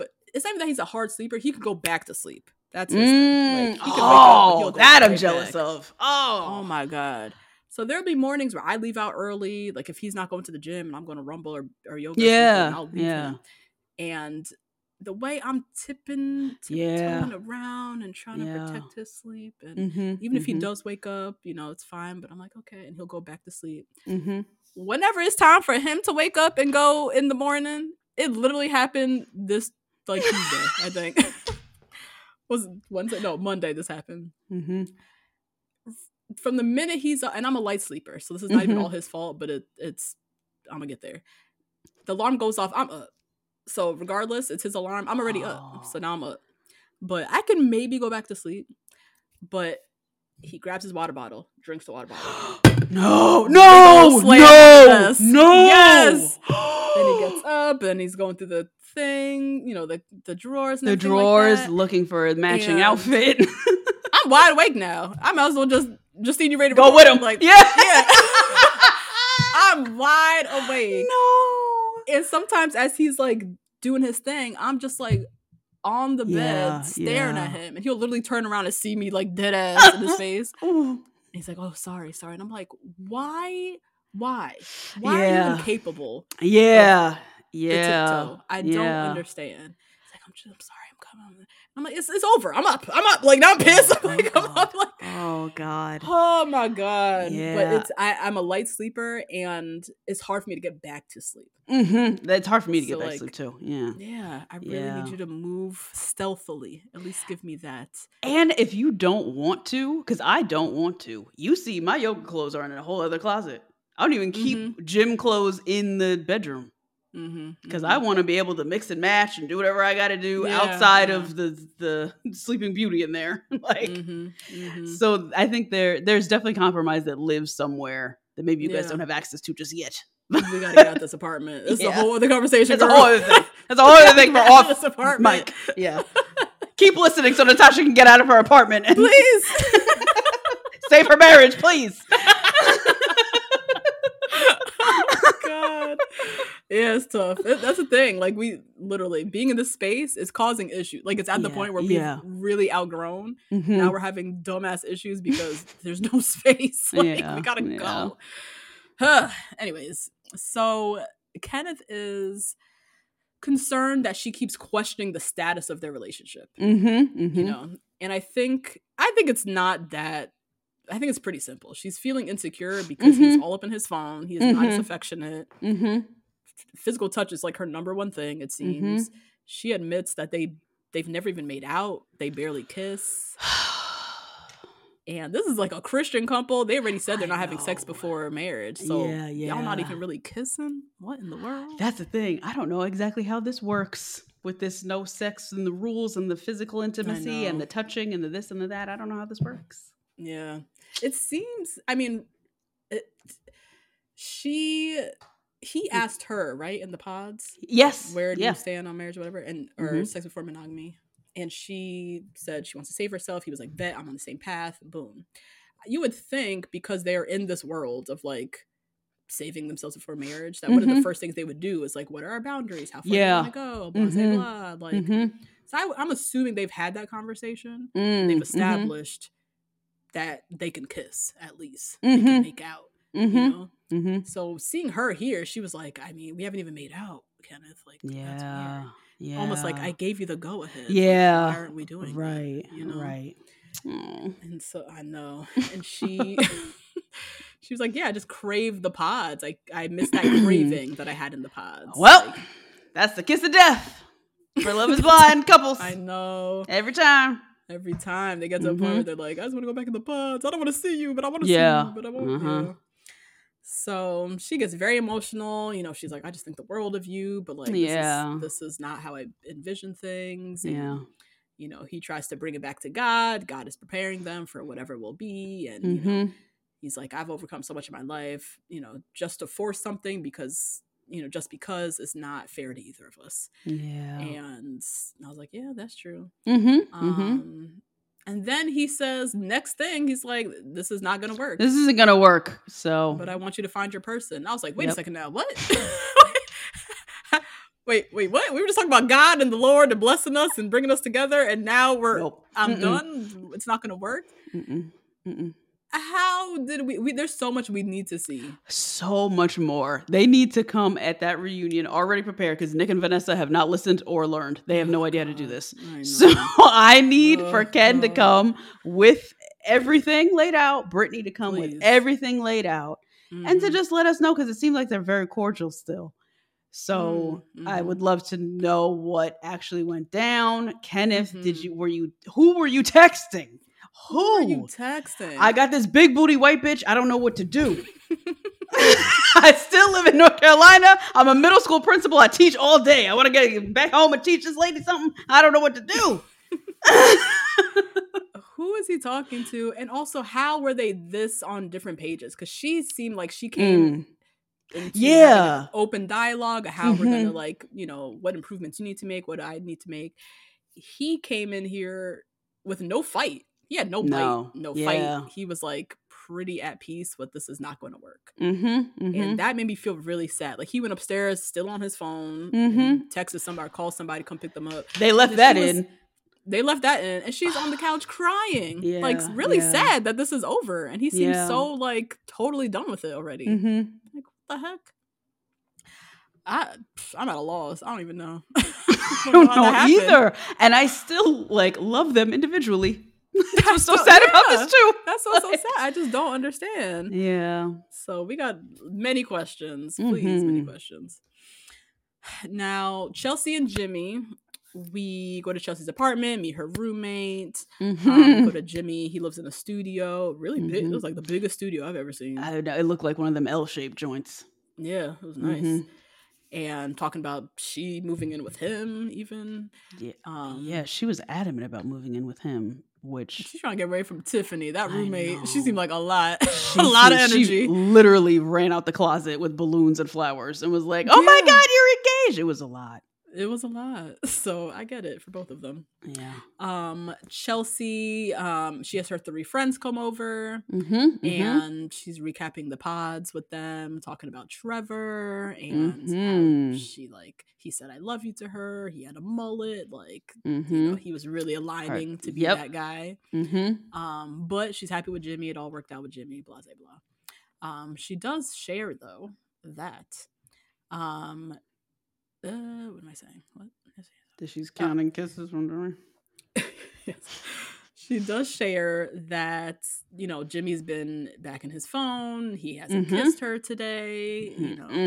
Yesterday he saw a picture of Jess. Jess is stunning. So now she's wondering if he's in his head and, just making up all kinds of narratives. In her head. Fantasies and it's all up in her head. Now Jimmy comes down to meet everybody, and he's good with the friends. He really likes good Chelsea. with ladies. He's good with ladies. Jimmy. He is. Yes, good with ladies, and he just shares he has strong feelings for her. He has no reservations. All the same shit. Very secure. Very secure, and he doesn't have any. He keeps saying he has no reservations for Chelsea, and we've not seen him mention Nan one. We have. The first time he met her, he said, "I almost went home yesterday," and then and then he said that AD had a nice ass and that she was stacked. And that's not a reservation, though. No, it's not a reservation. No, not a reservation, but just something that was not about Chelsea. Then he turned his back on Chelsea as soon as he said that and went to go talk to AD, and then he said he got mad at her when she was so insecure about things. And I think this is a language barrier. I think they literally have a language barrier. Speaking different languages? I think they're speaking different languages. I think also what Chelsea needs to do is stop projecting her insecurities as Jimmy's flaws and start acknowledging them as anxiety. Yes. Thank you. I have anxiety. I'm anxious. I'm nervous. I feel nervous. I need you to say, do you love me? Do you love me? Do you love me? And you need to say, yes, yes, yes. I need it. And I think if she was more secure, this sounds crazy, but if she was more secure in her anxiety, which is the place that I got to right before I started dating my current boyfriend, then this will go a lot better. You know? She needs to take some accountability and ownership because this is very much putting all this on him. And this is a lot of her issue, period. Yeah. But he meets the friends. He shares a little bit about Jess. He had strong feelings for her, but it ended poorly. Yep. And then he's been with Chelsea, and he's Chelsea picked him back up. I was like, oh, well. I know. She ain't clear either because I know Jimmy Trevor proposed is first. So the two of them chose each other for whatever fucked reasons. They're here now, so she ain't in the clear neither. God. Now, her friends. This Megan Fox thing, the way her crazy friends, validated her with this shit. This must be a thing that people say to her. Must be a thing. It has to be. Yeah. I guess. She put up they were there to witness the one time it happened. That's what I think. No. I don't think this is a thing. I think they were all there. So when she says, don't people call? And they're like, yeah, Chelsea, they do. They were there that one time. Yeah. She's taking it very well on social media, I have to say, Chelsea. I've seen, she's, I mean, you can't get defensive, girl. You got to just roll with the punches because everybody's talking about you crazy. So, but he says Chelsea's my type. She's perfect. Just, singing her praises. Later that night. Lord Jesus. So, they recap the friends visit. They all loved him. Everything's great. She brings up how distracted he's been. And she's like, I want you to be more attentive to my emotions. You didn't kiss me this morning. And he's like, okay, yeah, no, I hear that. I'll work on that. I'm back at work. I'm back in the work mindset. No offense by it. Yep. Then she brings up Jess. Why? And she's like, I've been in my head thinking that you're in your head about Jess. And he shares his version of events. He's like, I only saw a picture of Jess because Jeremy showed me. He's Messy. going on about how she looks like a Kardashian. Messy motherfucker. Messy Jerame. God, He is Jerame. he is My wild. God. He's a wild boy. So messy. And he's the one that was asking about social media follower accounts. He was. He lives on Instagram. Oh my God, he was. Yeah. Ew. Oh. He's the worst. Oh my God. He's probably trying to get Johnny too, trying to turn him around too. My God. No, leave Johnny alone. God. That's who Kenneth is texting. It's fucking Jerame. Fuck. Oh God. So he said, he saw her. Jeremy was going on about how she looked like Kardashian, whatever. He was like, I'm 100% on my decision with you. Like, seeing her didn't bring me any doubts. Like, I've literally been working all day. I've been just caught up in work. That's it. And she's like, I want you to say I love you, like you mean it. I don't really feel it. Like when you say mean it. Oh, jeez. And is then just like nitpicky with how he's showing his love. Mind you, this man, because we witness it, he tells her I love you like 1,000,000 times a day. Yep. But she's like, I don't feel it. I want to believe it when I hear it or something like that. I believe Chelsea when she's saying that. I believe Me her. too. I will validate her in that moment. This is her true feelings. I get it. But it's hard for me to empathize because I see Jimmy trying. I see him being all about her. Yeah. And it's just not good enough for her, I guess. And she wants to put that on him. She wants him to be all up on her. I don't know what she actually wants, but it sounds like she wants him to be like up her entire asshole more than he already is, in my opinion. He is really on her in the way that I think he's doing a good job. But I feel like she needs that like outpouring kind of all over her energy that is not natural for him. That's just not... Yeah. That's not how he rolls. I would even say that she needs somebody who wasn't picking someone else in those pods, and she should not have said yes to him. I'm still baffled as to why. For someone who has insecurities, who's been cheated on in the past, who's been an option before, who's been looked over before, Trevor was all in. What made you choose Jimmy?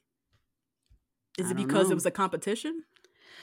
She wanted to beat out Jessica? I think she just didn't know herself well enough to know I need somebody where I'm not competing at all. I feel completely secure with them. Yeah.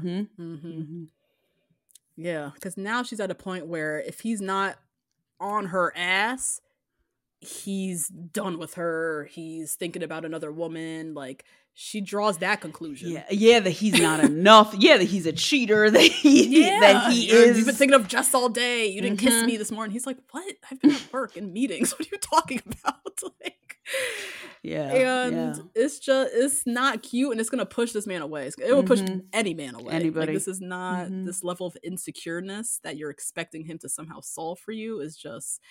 It's a you problem, bruh. Like, it's a you problem. Yeah, this is not, and a projection of who he is. He's not this, and he doesn't know how to prove to her that he's not this. He's literally like, I don't know what to do. Like, what else am I supposed to do? I'm sorry, friend. I just got stressed out. You like looked off into the distance. I did. I'm sorry. I just got stressed for Jimmy.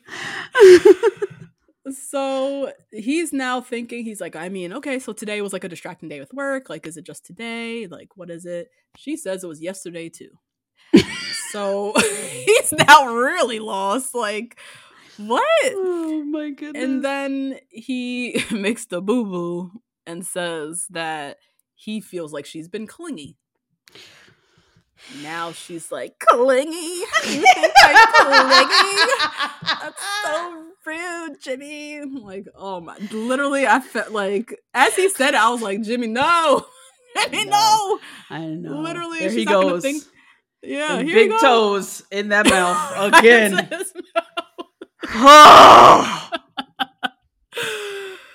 So she's crying. She's forgotten that he's in love with her at all. Like, all the word clingy is just reverberating in her head. Like, this is her problem. She's really trying to make it Jimmy's problem, and I don't see it. I can't see it. I don't get it.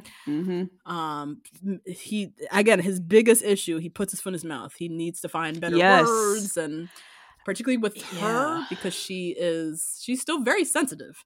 Like, so he needs to be careful with his words. She's only sensitive to her. That's the problem with Chelsea.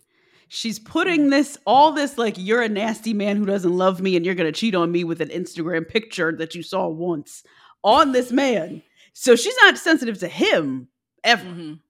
Does her? Yeah. Hate that. Yeah. Hate it. I hate it. And it's just not a great place to be. Like, I had one day of being busy at work and now you're questioning everything. Like, and now it's yesterday too. And now yesterday was in it too. And then she just starts spiraling. She's like, I'm going to go sleep at my place tonight. You never say I love you. And then she somehow, this made no sense. She's like, you started causing problems and started digging for shit the minute you saw her picture. And he's like, what? Like, I think she's just taking lines. She's just taking lines from The Notebook, I think, or something. No idea. She's like, I cooked dinner for you. I had sex with you. Yeah, that's what kind of Tyler Perry shit is this? I fucked you and I cooked you chicken, and now you're gonna leave me and say that I'm Clingy? Like, this isn't a movie. Yeah, but she's keeping score on a lot of different fronts. Like the amount of time she's initiating sex, the dinners she's cooked, the love he's given her. Like, she has a whole score sheet on this shit. Like. And she might like a little drama. You know, this is somebody who got married at 18 for fun. So that's true. she definitely loves this drama. I mean, she's, when things are going well, it's like, let me just like throw a wrench in and create some passion or whatever the hell. So she says the thing about sex. He puts his foot in his mouth. Like the minute he said it, you could see he regretted it. I was like, why did you say that, Jimmy? Well, you wanted sex. Maybe I just needed a breather at that, Again, saying like, so now I don't want to. Now he doesn't want to have sex with her either. Oh, Natasha, that was so stupid. Because he knows for damn sure that's not what he meant to say. He should not have said that. Which we see the whole rest of the episodes. He's like continuing to be like, so you are going to initiate, right? Like, we're not. You didn't mean that, right? Like, oh my god. So yeah, terrible. She storms out. He goes to his apartment to get space. Like, a mess. Now we end episode 8. We'll get back to Chelsea and Jimmy in a sec, but we end episode 8 with Laura and Jessica meeting up for drinks, both wearing the same shirt, different color. Yeah, the same Fashion Nova outfit, whatever that was. Yeah. So Brittany shares her story that the day Jessica, sorry. I was like, Brittany's back. I was like, oh my God, did I miss it? Oh my God, I got excited. Okay. Sorry.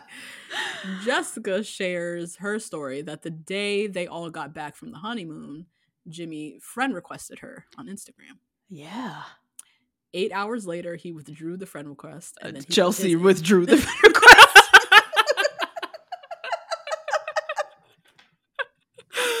Oh God! Oh, Chelsea, while she was sleeping, I know she does the face sleeping. I know she does. In front of his I know she does it. Oh God! So yeah, he withdrew the friend request, went on private. And she's like, he was public obviously before, so she saw his pictures. He hasn't seen hers. Blah, blah, blah. I didn't really read into this. I feel like they all got back and everybody's friend and requesting each other. Like, I think it's that simple, right? Yeah. I'm sure Chelsea friend is looking at Trevor like, yeah, oof, right? Yeah, I guess then it was all his dogs. It wasn't his fucking dick on Instagram. God. And so yeah, she's like, she's been healing. She doesn't want to be set back, by seeing him, but obviously she does want to see him and see, things. But Laura does say she thinks Jimmy and Chelsea are in love. Jessica does say, like, that's, she's respectful. Honestly. She was respectful. She said Chelsea is stunning. Like, I hope for her sake that they are really in love. It's all fine. She's being nice, but also kind of shady at the same time. Well, she's a shady bitch. We saw. And she, again, drops a little shade in her interview. She says, all of his exes apparently look like me. And Jimmy is a man. And Jimmy is a man. That we know. killed me. That killed me, Natasha. I was like, so you admit that you are engineered for a man. You have constructed yourself to be for the male gaze. That is so sad to me. Yeah. But yeah, Jimmy's a man, and it's like dangling temptation in front of his face. And yeah, just being shady. I don't think she was being like, it wasn't giving like Sarah Ann. Who's done this? Sarah Ann, definitely. I'm trying to think of somebody from the past, but Sarah Ann, just putting it out there like, well, I'm gonna shoot my shot. It was very much like, I'm gonna just show up as me, and that's it to figure out, Now, Laura shares with Jessica that she's not sure if Jeremy has shut things down with Sarah Ann. Apparently, Sarah Ann has DM'd Jeremy. She had a screenshot of the DM. Love it. I love this. too. Yep. She not missing the beat. She not gonna, he ain't gonna talk her out her name or make us bullshit. She's gonna be there every step of the way. And so she shows this DM from Sarah Ann saying, if there's ever a chance that your mind is shifting, I would love the opportunity to meet you, regardless of whatever way you go. Regardless of whatever way you go. So she is under the impression that he hasn't made a decision. Yeah. She's under the impression that he is still deciding which way to go. This same person who, after their breakup, walked in and said, Laura, it's you. Yeah. Waving her white flag. Laura, it's you. Congratulations. No hard feelings. And they hugged it out. What a nasty lady. That's really wild. To do that and like hug me and then DM him after. That's crazy. It doesn't take much to just respect people. Like I think it does. I think it does. It must. It must. They make it look very hard. Yeah. But it really is not. Just this is Love Is Blind. There's gonna be a scene where you're gonna meet Jeremy. Like your guys are gonna meet and do the whole thing. Like you can't just wait till then. Like, oh my god, then be out in public. But I mean, this whole sliding in DMs and causing rifts in their relationship, and just wait till we're in the Netflix kinetic content sanctioned scene that we all are required to be at, where I can approach you as a woman and say, I'm happy for y'all. Yeah. Like, I'm not gonna lie, like, I've been trying to heal and figure my shit out. Like, would it be okay if he and I had a conversation? I think that's the boss bitch, like, mature adult thing to do. Let her tell you no. But that's not what she's doing. She's hoeing. So she's going after Jeremy directly. So at the party, she wouldn't go up to Laura. She'd be like, Laura, oh my God, he looks so nice. He looks so cute. And on the way for Jeremy to get a drink, she would have pulled a Micah and would have done some shots and would have tried to get him drunk and try to touch his arm and try to do this and that. She's hoeing. I know. My expectations are way too high. They're way too, and I think they're just different from what her goal. I know. That's true. But, oh God, I it's just like, really? You couldn't just wait until we got to the mixer? That would have been so dramatic. Oh, Lord.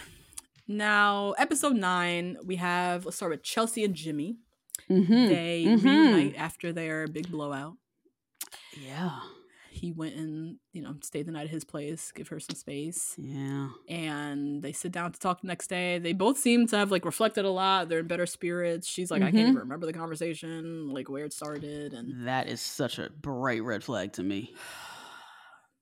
Because she does this. She picks fights. She does this. Fights. She's not going to remember because she does it that often. This is what she does. Exactly. Oh, my God. I don't even remember what we were fighting about. That means you didn't mean it. That means you're just literally. Oh, whew. You just do this. Yeah. So he told her, like, when you ask me 5 times a day, are you good? Are you okay? Are you good? Like, that's annoying to him. That is like, that's his definition of like clingy. Like, I'm good. Go over there. Like, stop. So they agree that he needs to work on his delivery. She needs to, like, figure out her emotions and sensitivity. They both apologize, and yeah, he again says all the things. I Mhm. want to be with you forever. Mhm. I love you so much more now I met your friends. Like Mhm. giving her all the validation. She needs to figure this shit out because I think this is a good guy. And this is a real good guy. I think he seems nice. Yeah. Seems very nice and Yeah. like stable. He's not going anywhere. He's not wavering. Yeah, exactly. Yeah, he seems like real He's ready to here. work this out. Yeah, exactly. Yeah. Yeah. Oh yeah. Now Jimmy and Chelsea, they go to meet his two girlfriends, two of his close friends. There and see, we're taking a half a step back now. What who are these people? I was like, are these don't know. coworkers? Who is this? He only knew them for 2 years. Like they're very new friends. New friends? Where'd you meet Did he them? move? I feel like he moved. He moved to Charlotte, I guess, from some other state. I don't remember where he said he was from. So all of his friendships here are probably like very new. I feel like we've seen that before. But yeah, the ladies were really nice. They were. They seemed like they really are like Team Jimmy, like on a very platonic, like that's our brother type of, wavelength.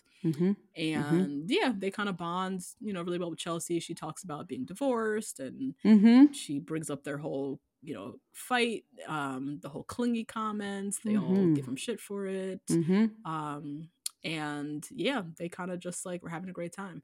I thought it was interesting. Chelsea, as someone who has a past, as someone who is dealing with insecurities, we're literally watching them on screen, and has a past of being cheated on, as she said. She seems very secure, at least that's what she's putting out there, with him having girlfriends. Particularly when she shares her exes that have cheated on her have cheated with friends that were girls. Yeah. So I don't know if this is a front. It totally is. This is a front? Okay. She is a master at this. She's good at this. Oh my God. So she knows she has to be close to these girls because otherwise that's how she can, That's how she got burned before. Yeah. She gave too much trust or whatever the hell. Yeah. Oh, Lord. But yeah, I was like, she seems a little too cheery and comfortable. I was like proud of her, but also suspicious at the same time. Yeah. Like, also, she said she's friends with her ex-boyfriend. I was like, what? That's one of your besties. Huh? Yeah. What? Okay. Let's see. Amy and Johnny is still boring. I mean, boring as fuck. Great. The sister wants to marry Amy now. Like, just so boring. Love it. Love seeing it. Boring in the best way possible, but like, ain't a damn thing happening. Met his family and everything's great. Yep. Now, Clay and AD meet with his mom, Margarita. Love Margarita. Oof, Margarita. I love that name. Yeah, me too. Margarita. And his sister, Taylor. And they meet out for dinner. The mom is like super sweet, flowers, nice. all that. Yeah. We learned a little bit more about AD and Clay, like their jobs and careers. AD is a realtor, which we knew. She's also a VIP manager of a nightclub. I need to know which one. Is it Bar 1, Charlotte? I need to know which one it is. Oh, there is a Bar 1 in Charlotte. Sure is. Yeah. Yep. You working with Peter Thomas, girl? And that's why you're not working? That's why you haven't I know. Like, that's why you're not working right now. Oh, God. No. Peter. So yeah, she wants to flip homes. That's like her whole dream. And the mom loves her, loves that she has a similar drive to Clay, who's an entrepreneur. Still not fully sure what Clay does. I was gonna ask you. With this businesses with the jet skis and the driving from an hour away. Yeah, I'm really sure. Like luxury home rentals management. Oh, is that it? That's what I received. Put together. That makes sense. There's homes involved. There's like water sports of sorts. He has to gas up the jet ski before the people come at 5 a.m. before check-in. Check-in or something. Yeah. That makes sense. Right? Maybe he has maybe it's like an Airbnb business. He has different properties that are luxury homes that have like lake fronts with fences or something like that. That's cool. Good for him. That is cool. Yeah. So yeah, he's busybody, right? He's got his own business, blah, blah, blah. So for AD, she said, yeah, he works a lot, whatever. That's not really her concern. Her concern is how he spends his free time.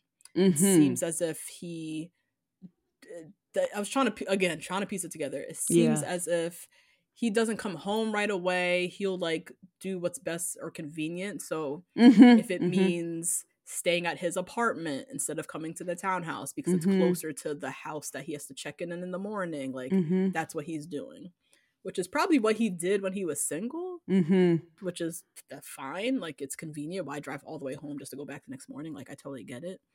The issue is y'all are like newly engaged and strangers. Yeah. Like, you have to earn that trust and flexibility with our time.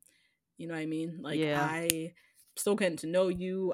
She's not at a place where she can spend the night by herself. And like, we have to get married in 3 weeks, nigga. Like, I still got questions. I'm still trying to get to know you. Come home so we can have a night. And you said you will cheat on me later. That too. So, I think I'd rather you come home. Yes, exactly. Be reassured, but you have to earn that. Like, this is different. We're in a different landscape now. Like, I hear you, but like, no.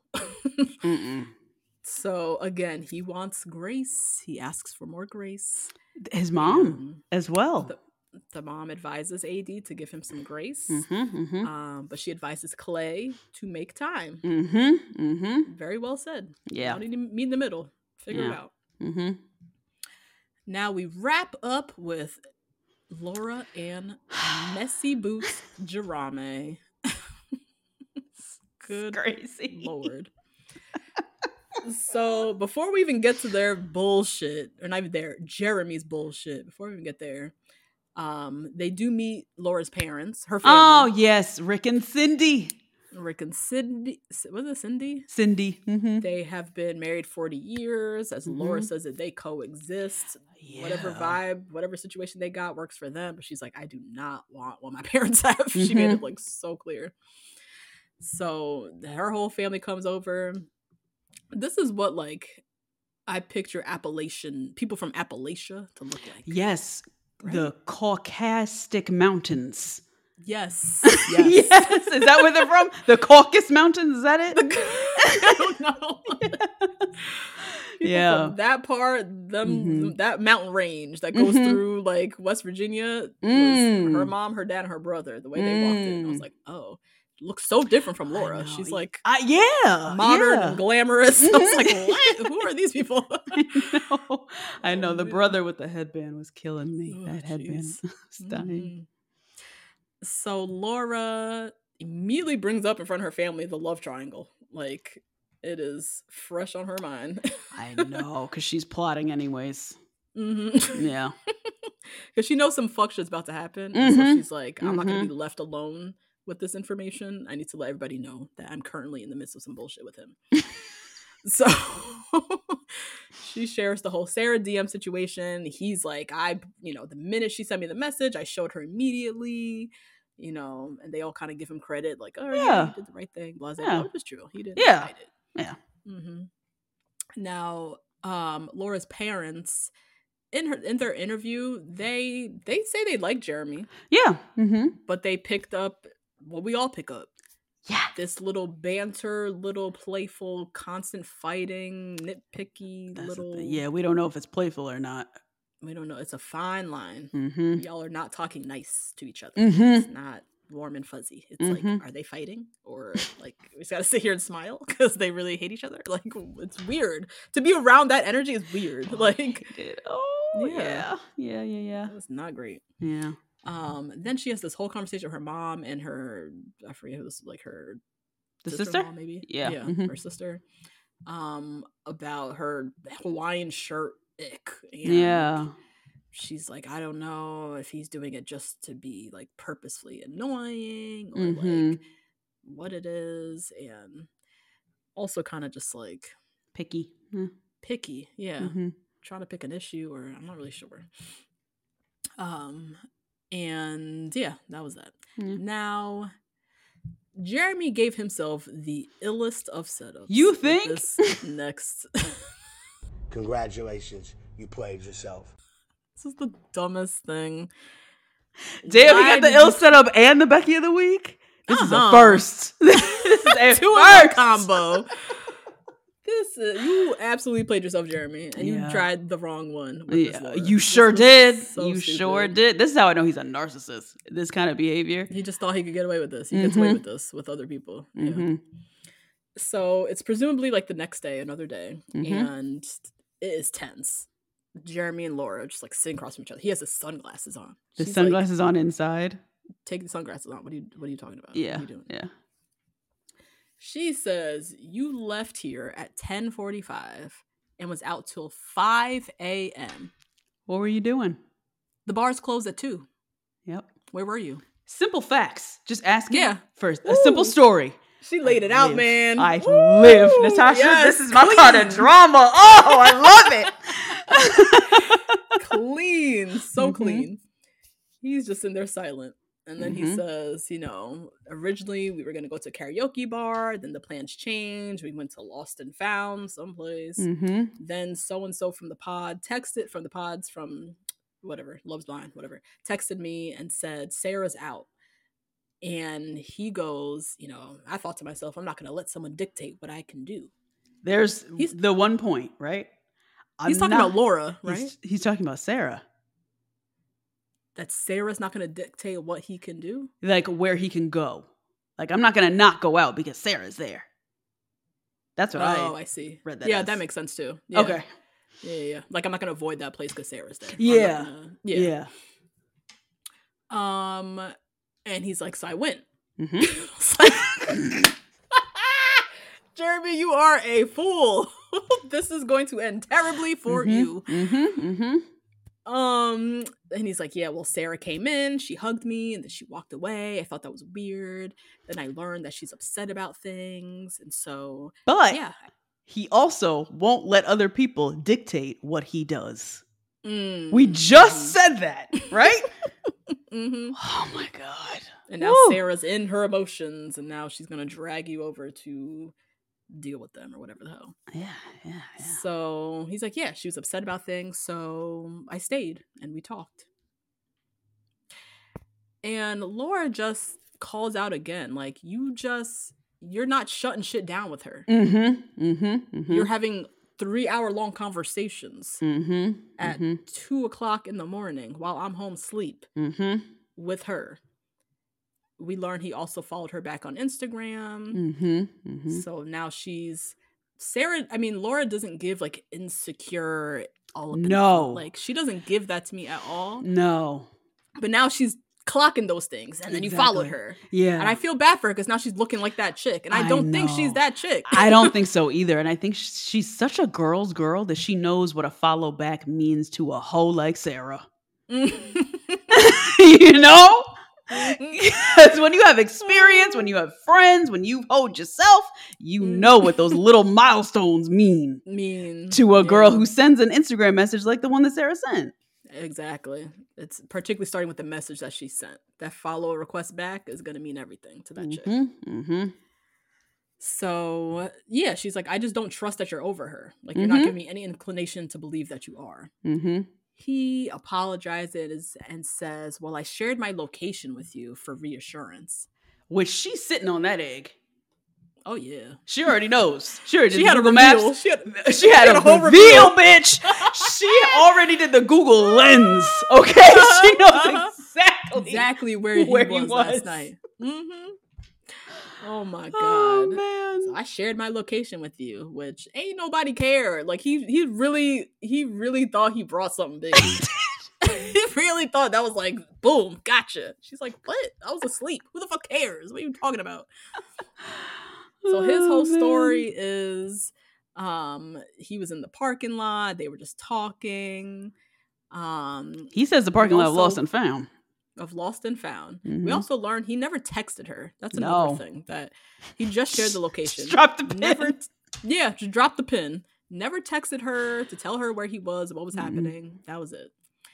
So he was like, yeah, we were in the parking lot at Lost and Found. And she says to him, so you're denying leaving the bar at 5 a.m.?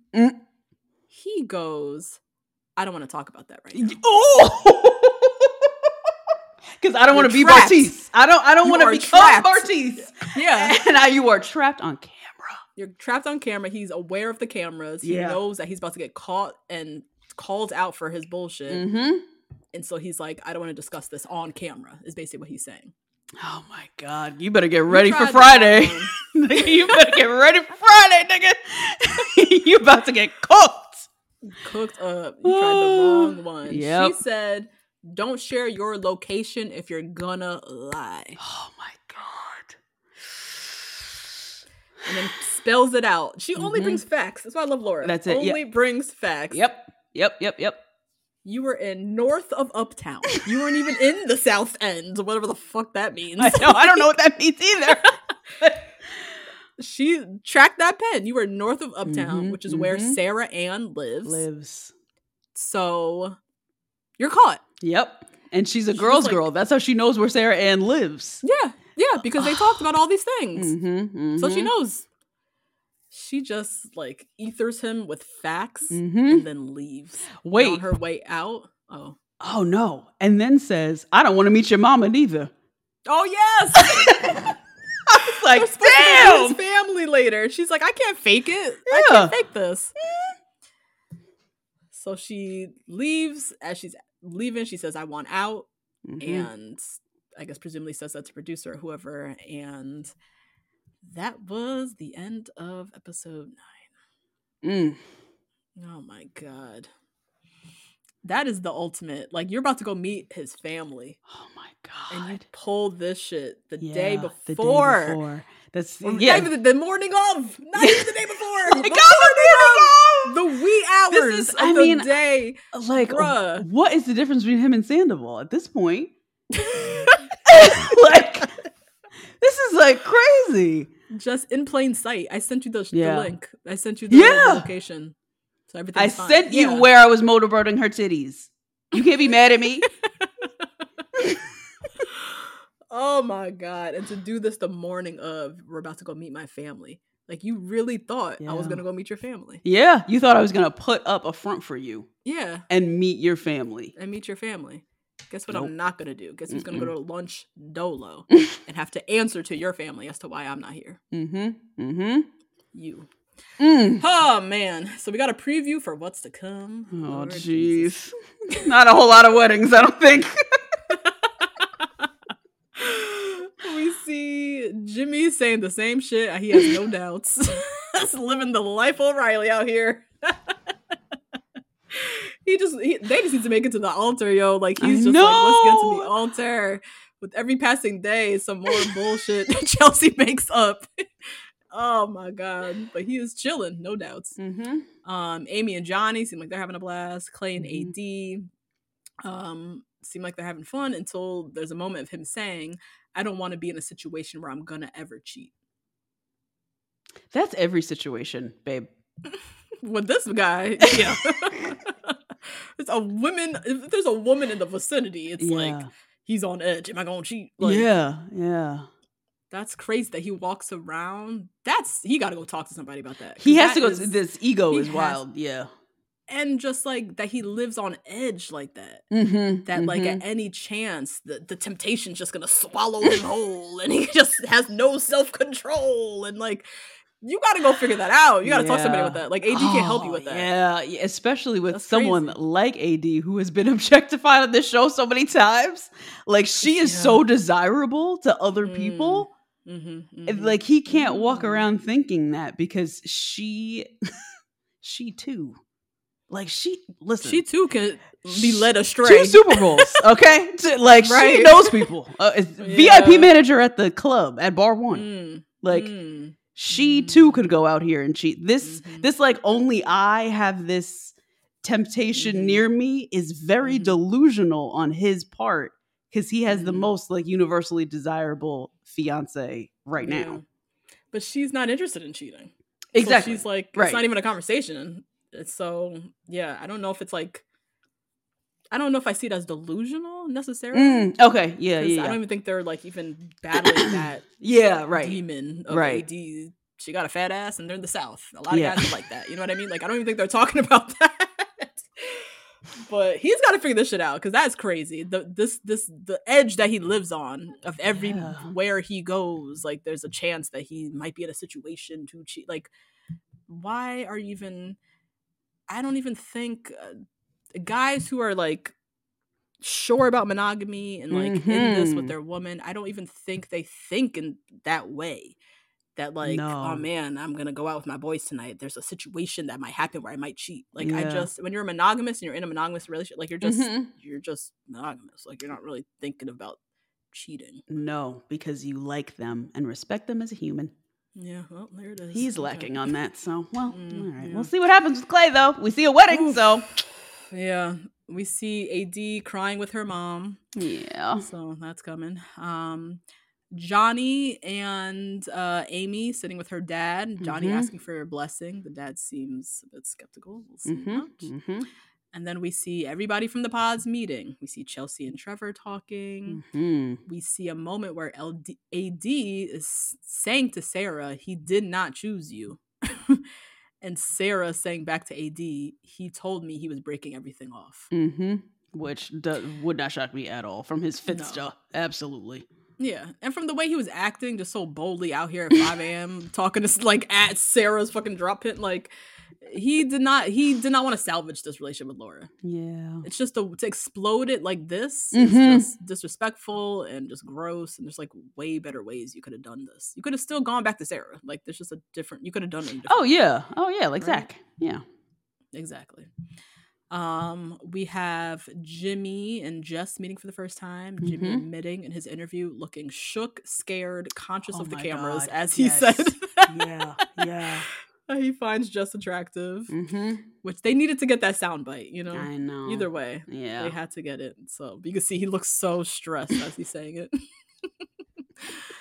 And we see his conversation with Jess in that same clip they keep saying where he says to her, "You were still my number one." Then we get Chelsea going off on Jimmy. I don't know what this. I don't know what Chelsea's on with this. Yeah, I just know it's some bullshit. I just know. Yeah, I just know because it's not even Jim. Like you fucked her. Like I don't see Jessica pulling some crazy. No. Yeah, fucking Jimmy. Exactly. Like, exactly. Talking about Chelsea after this like one-on-one time with Jessica, I know she would not do that to Chelsea. She's a girl mom. Like she would have moved more like Sarah if she did. And it would have worked. Exactly. So I don't know what I can't wait for that scene because I want to see what Chelsea is up to with this. She's like in his face. You fucked her. I know you did. And Jimmy's like, I don't even know. Like, I can't. Why is she Diary of an Angry Black Woman? Like, why is she like this? She's like Kimberly Elise all the time. I don't know. And then we see Chelsea in a wedding dress, Amy in a wedding dress, and AD. So weddings are happening. We did not see Laura in a wedding dress, so I think Laura. That's gone. That's done. Yeah. And that was that. Ooh, I can't wait to see how this ends. I know. And we see no more of Kenneth and Brittany. No, we didn't even get. You know what? Glimpse. Kenneth and Brittany, come on the show. I know. Come on the show. We're getting a studio for 4 hours and come on the show. Figure this out, please. Yeah, because I need answers. I really do. Friend, what did we learn this episode? My God. I mean, a lot. I don't know about these lessons learned that we had, but we learned a lot. So how much are you expected to teach in a relationship? I think that you're supposed to teach somebody your language and they are supposed to learn. So specifically, I'm talking with Chelsea and Jimmy. I think that Chelsea should have learned to speak about her anxiety very plainly and simply and confront it. I think she needs to confront it as anxiety and not something normal. This is not normal behavior. And she needs to recognize this as abnormal. And then for Kenneth and Brittany, as far as the way that Brittany was asking questions and the way that she was landing on him, it really didn't seem like it sat well with him. And he seemed quite defensive in that moment when they were talking in the DR. And I think that he is a middle school principal. He doesn't want to teach when he gets home. And he did not realize what was going to happen when he was in an interracial relationship and that he was going to have to do this. I think he just he wasn't ready for it. He didn't want to do it. I think he's also building it up in his head because I don't, as someone in an interracial relationship, I was gonna ask you. I don't think there is a lot of teaching, and teaching to your white counterpart or whatever, depending on who that white counterpart. I was gonna say it depends on the. It depends but on the white counterpart. Brittany didn't give me that she's that white counterpart. She's been at this rodeo before. Yeah, she's dated black men before. She didn't give like totally green and didn't know what the hell. So I don't really know who's talking to him and how if he's building it up in his head, like there's too much to teach her. Like she did not give me that sense. Yeah. She also didn't give me fetish. No. She did not give me Mandingo, but I don't know if that is the case. Like, I don't know. There's just so much that we don't know. And that's the only thing I can think of is like, he did not want to do any teaching at all. And they weren't, this is really frustrating because we didn't get no interviews with him, no confessionals with Kenneth. We don't know anything. We don't know what he was thinking. We're just making shit up out of our own asses right now. Like, trying to piece together who he's talking to and whatnot. So that was also strange. Like, where are the interviews and the confessionals from both of them? I feel like we saw some from Brittany, maybe, but we just saw more emotion from Brittany. I don't think we even saw a confession. No interviews from her either, right? So I'm really at a loss as to what that is. Yeah. It's pretty sad, but yeah, that's what I learned, kind of, I guess, from my own assumption, filling in the blanks. What about you? So my question was on grace. At what point do you exhaust grace and it's time for you to just figure this shit out and show the fuck up? I think for these couples, they do need a lot of grace because they're strangers, obviously. Like, Jimmy is gonna mess up a few times before he really gets the swing of, this words of affirmation thing, right. Particularly this is not natural. AD is gonna be hungry for Clay's time and attention until she builds that trust and gives him more grace with his schedule. I think time is really just what these people need to just learn each other. That's like the biggest key in any relationship, but definitely with these ones. And I think the point at which you exhaust grace and it's just time for you to like show up for the person is after the person giving grace clearly defines what it looks like for them to feel Gucci with whatever it is the person needing grace needs. So, for example, I think AD needs to define for Clay. Okay. After I feel like we have thoroughly bonded, I've met all your friends, like I feel comfortable sleeping in this new house by myself, blah, blah, blah. That is when I'll feel good. So I think Clay, he has something to work towards, like an end point. Once I accomplish that, okay, I know she's good, and then I don't need grace any longer because I've met her where she needed me to go. You know what I mean? Right. I think it needs to be like clearly defined. Yeah, and I think that's what we want to see from these couples. I think. With Chelsea and Jimmy, it's just like I don't know what you say. I mean, she's making up lies. She's lying. Yeah. But like with Kenneth and Brittany, and I know we both read this moment different, but when she was asking him like, what does good look like? I kind of liked that. Because I feel like she's trying to understand what's the definition so I know what I'm working towards. Yeah. Yeah. How do I know what good looks like for you? Like, teach me that. Yeah. So I think it just has to be very clearly defined for the person who is giving the grace. What do you think? This whole grace thing and when, like, at what point do you exhaust it and we just gotta stop? I think once you start projecting your insecurities on another person's character, you do not deserve grace anymore. You need to be in the therapist's chair. That has nothing to do with the other person. That has so much to do with just you. And as far as the last episode goes, was AD, I think that situation was very different from this one with Instagram. She's acting the exact same. That's why it's so bizarre, because there's no levels to this. It's always on 100 with Chelsea. And that's just too much. I definitely see the last situation, but this one is, come on. It's just, It's detrimental. Like she has to figure this out because now it's causing damage to the relationship. And And there's anxiety. no like grace that for her. I don't think there's a level of grace that is like he needs to give her.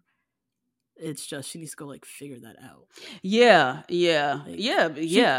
I'm putting words in her mouth. She never said give me grace, but I think part of her like I'm trying to learn you and you're trying to learn me. I just need some time. I need grace. Sure, but you also have some other shit you need to like figure the fuck out. I don't think it's just grace. And she also, unlucky for her, is with somebody who puts their foot in their mouth. So no matter what she says, she can back it up with something because he said something.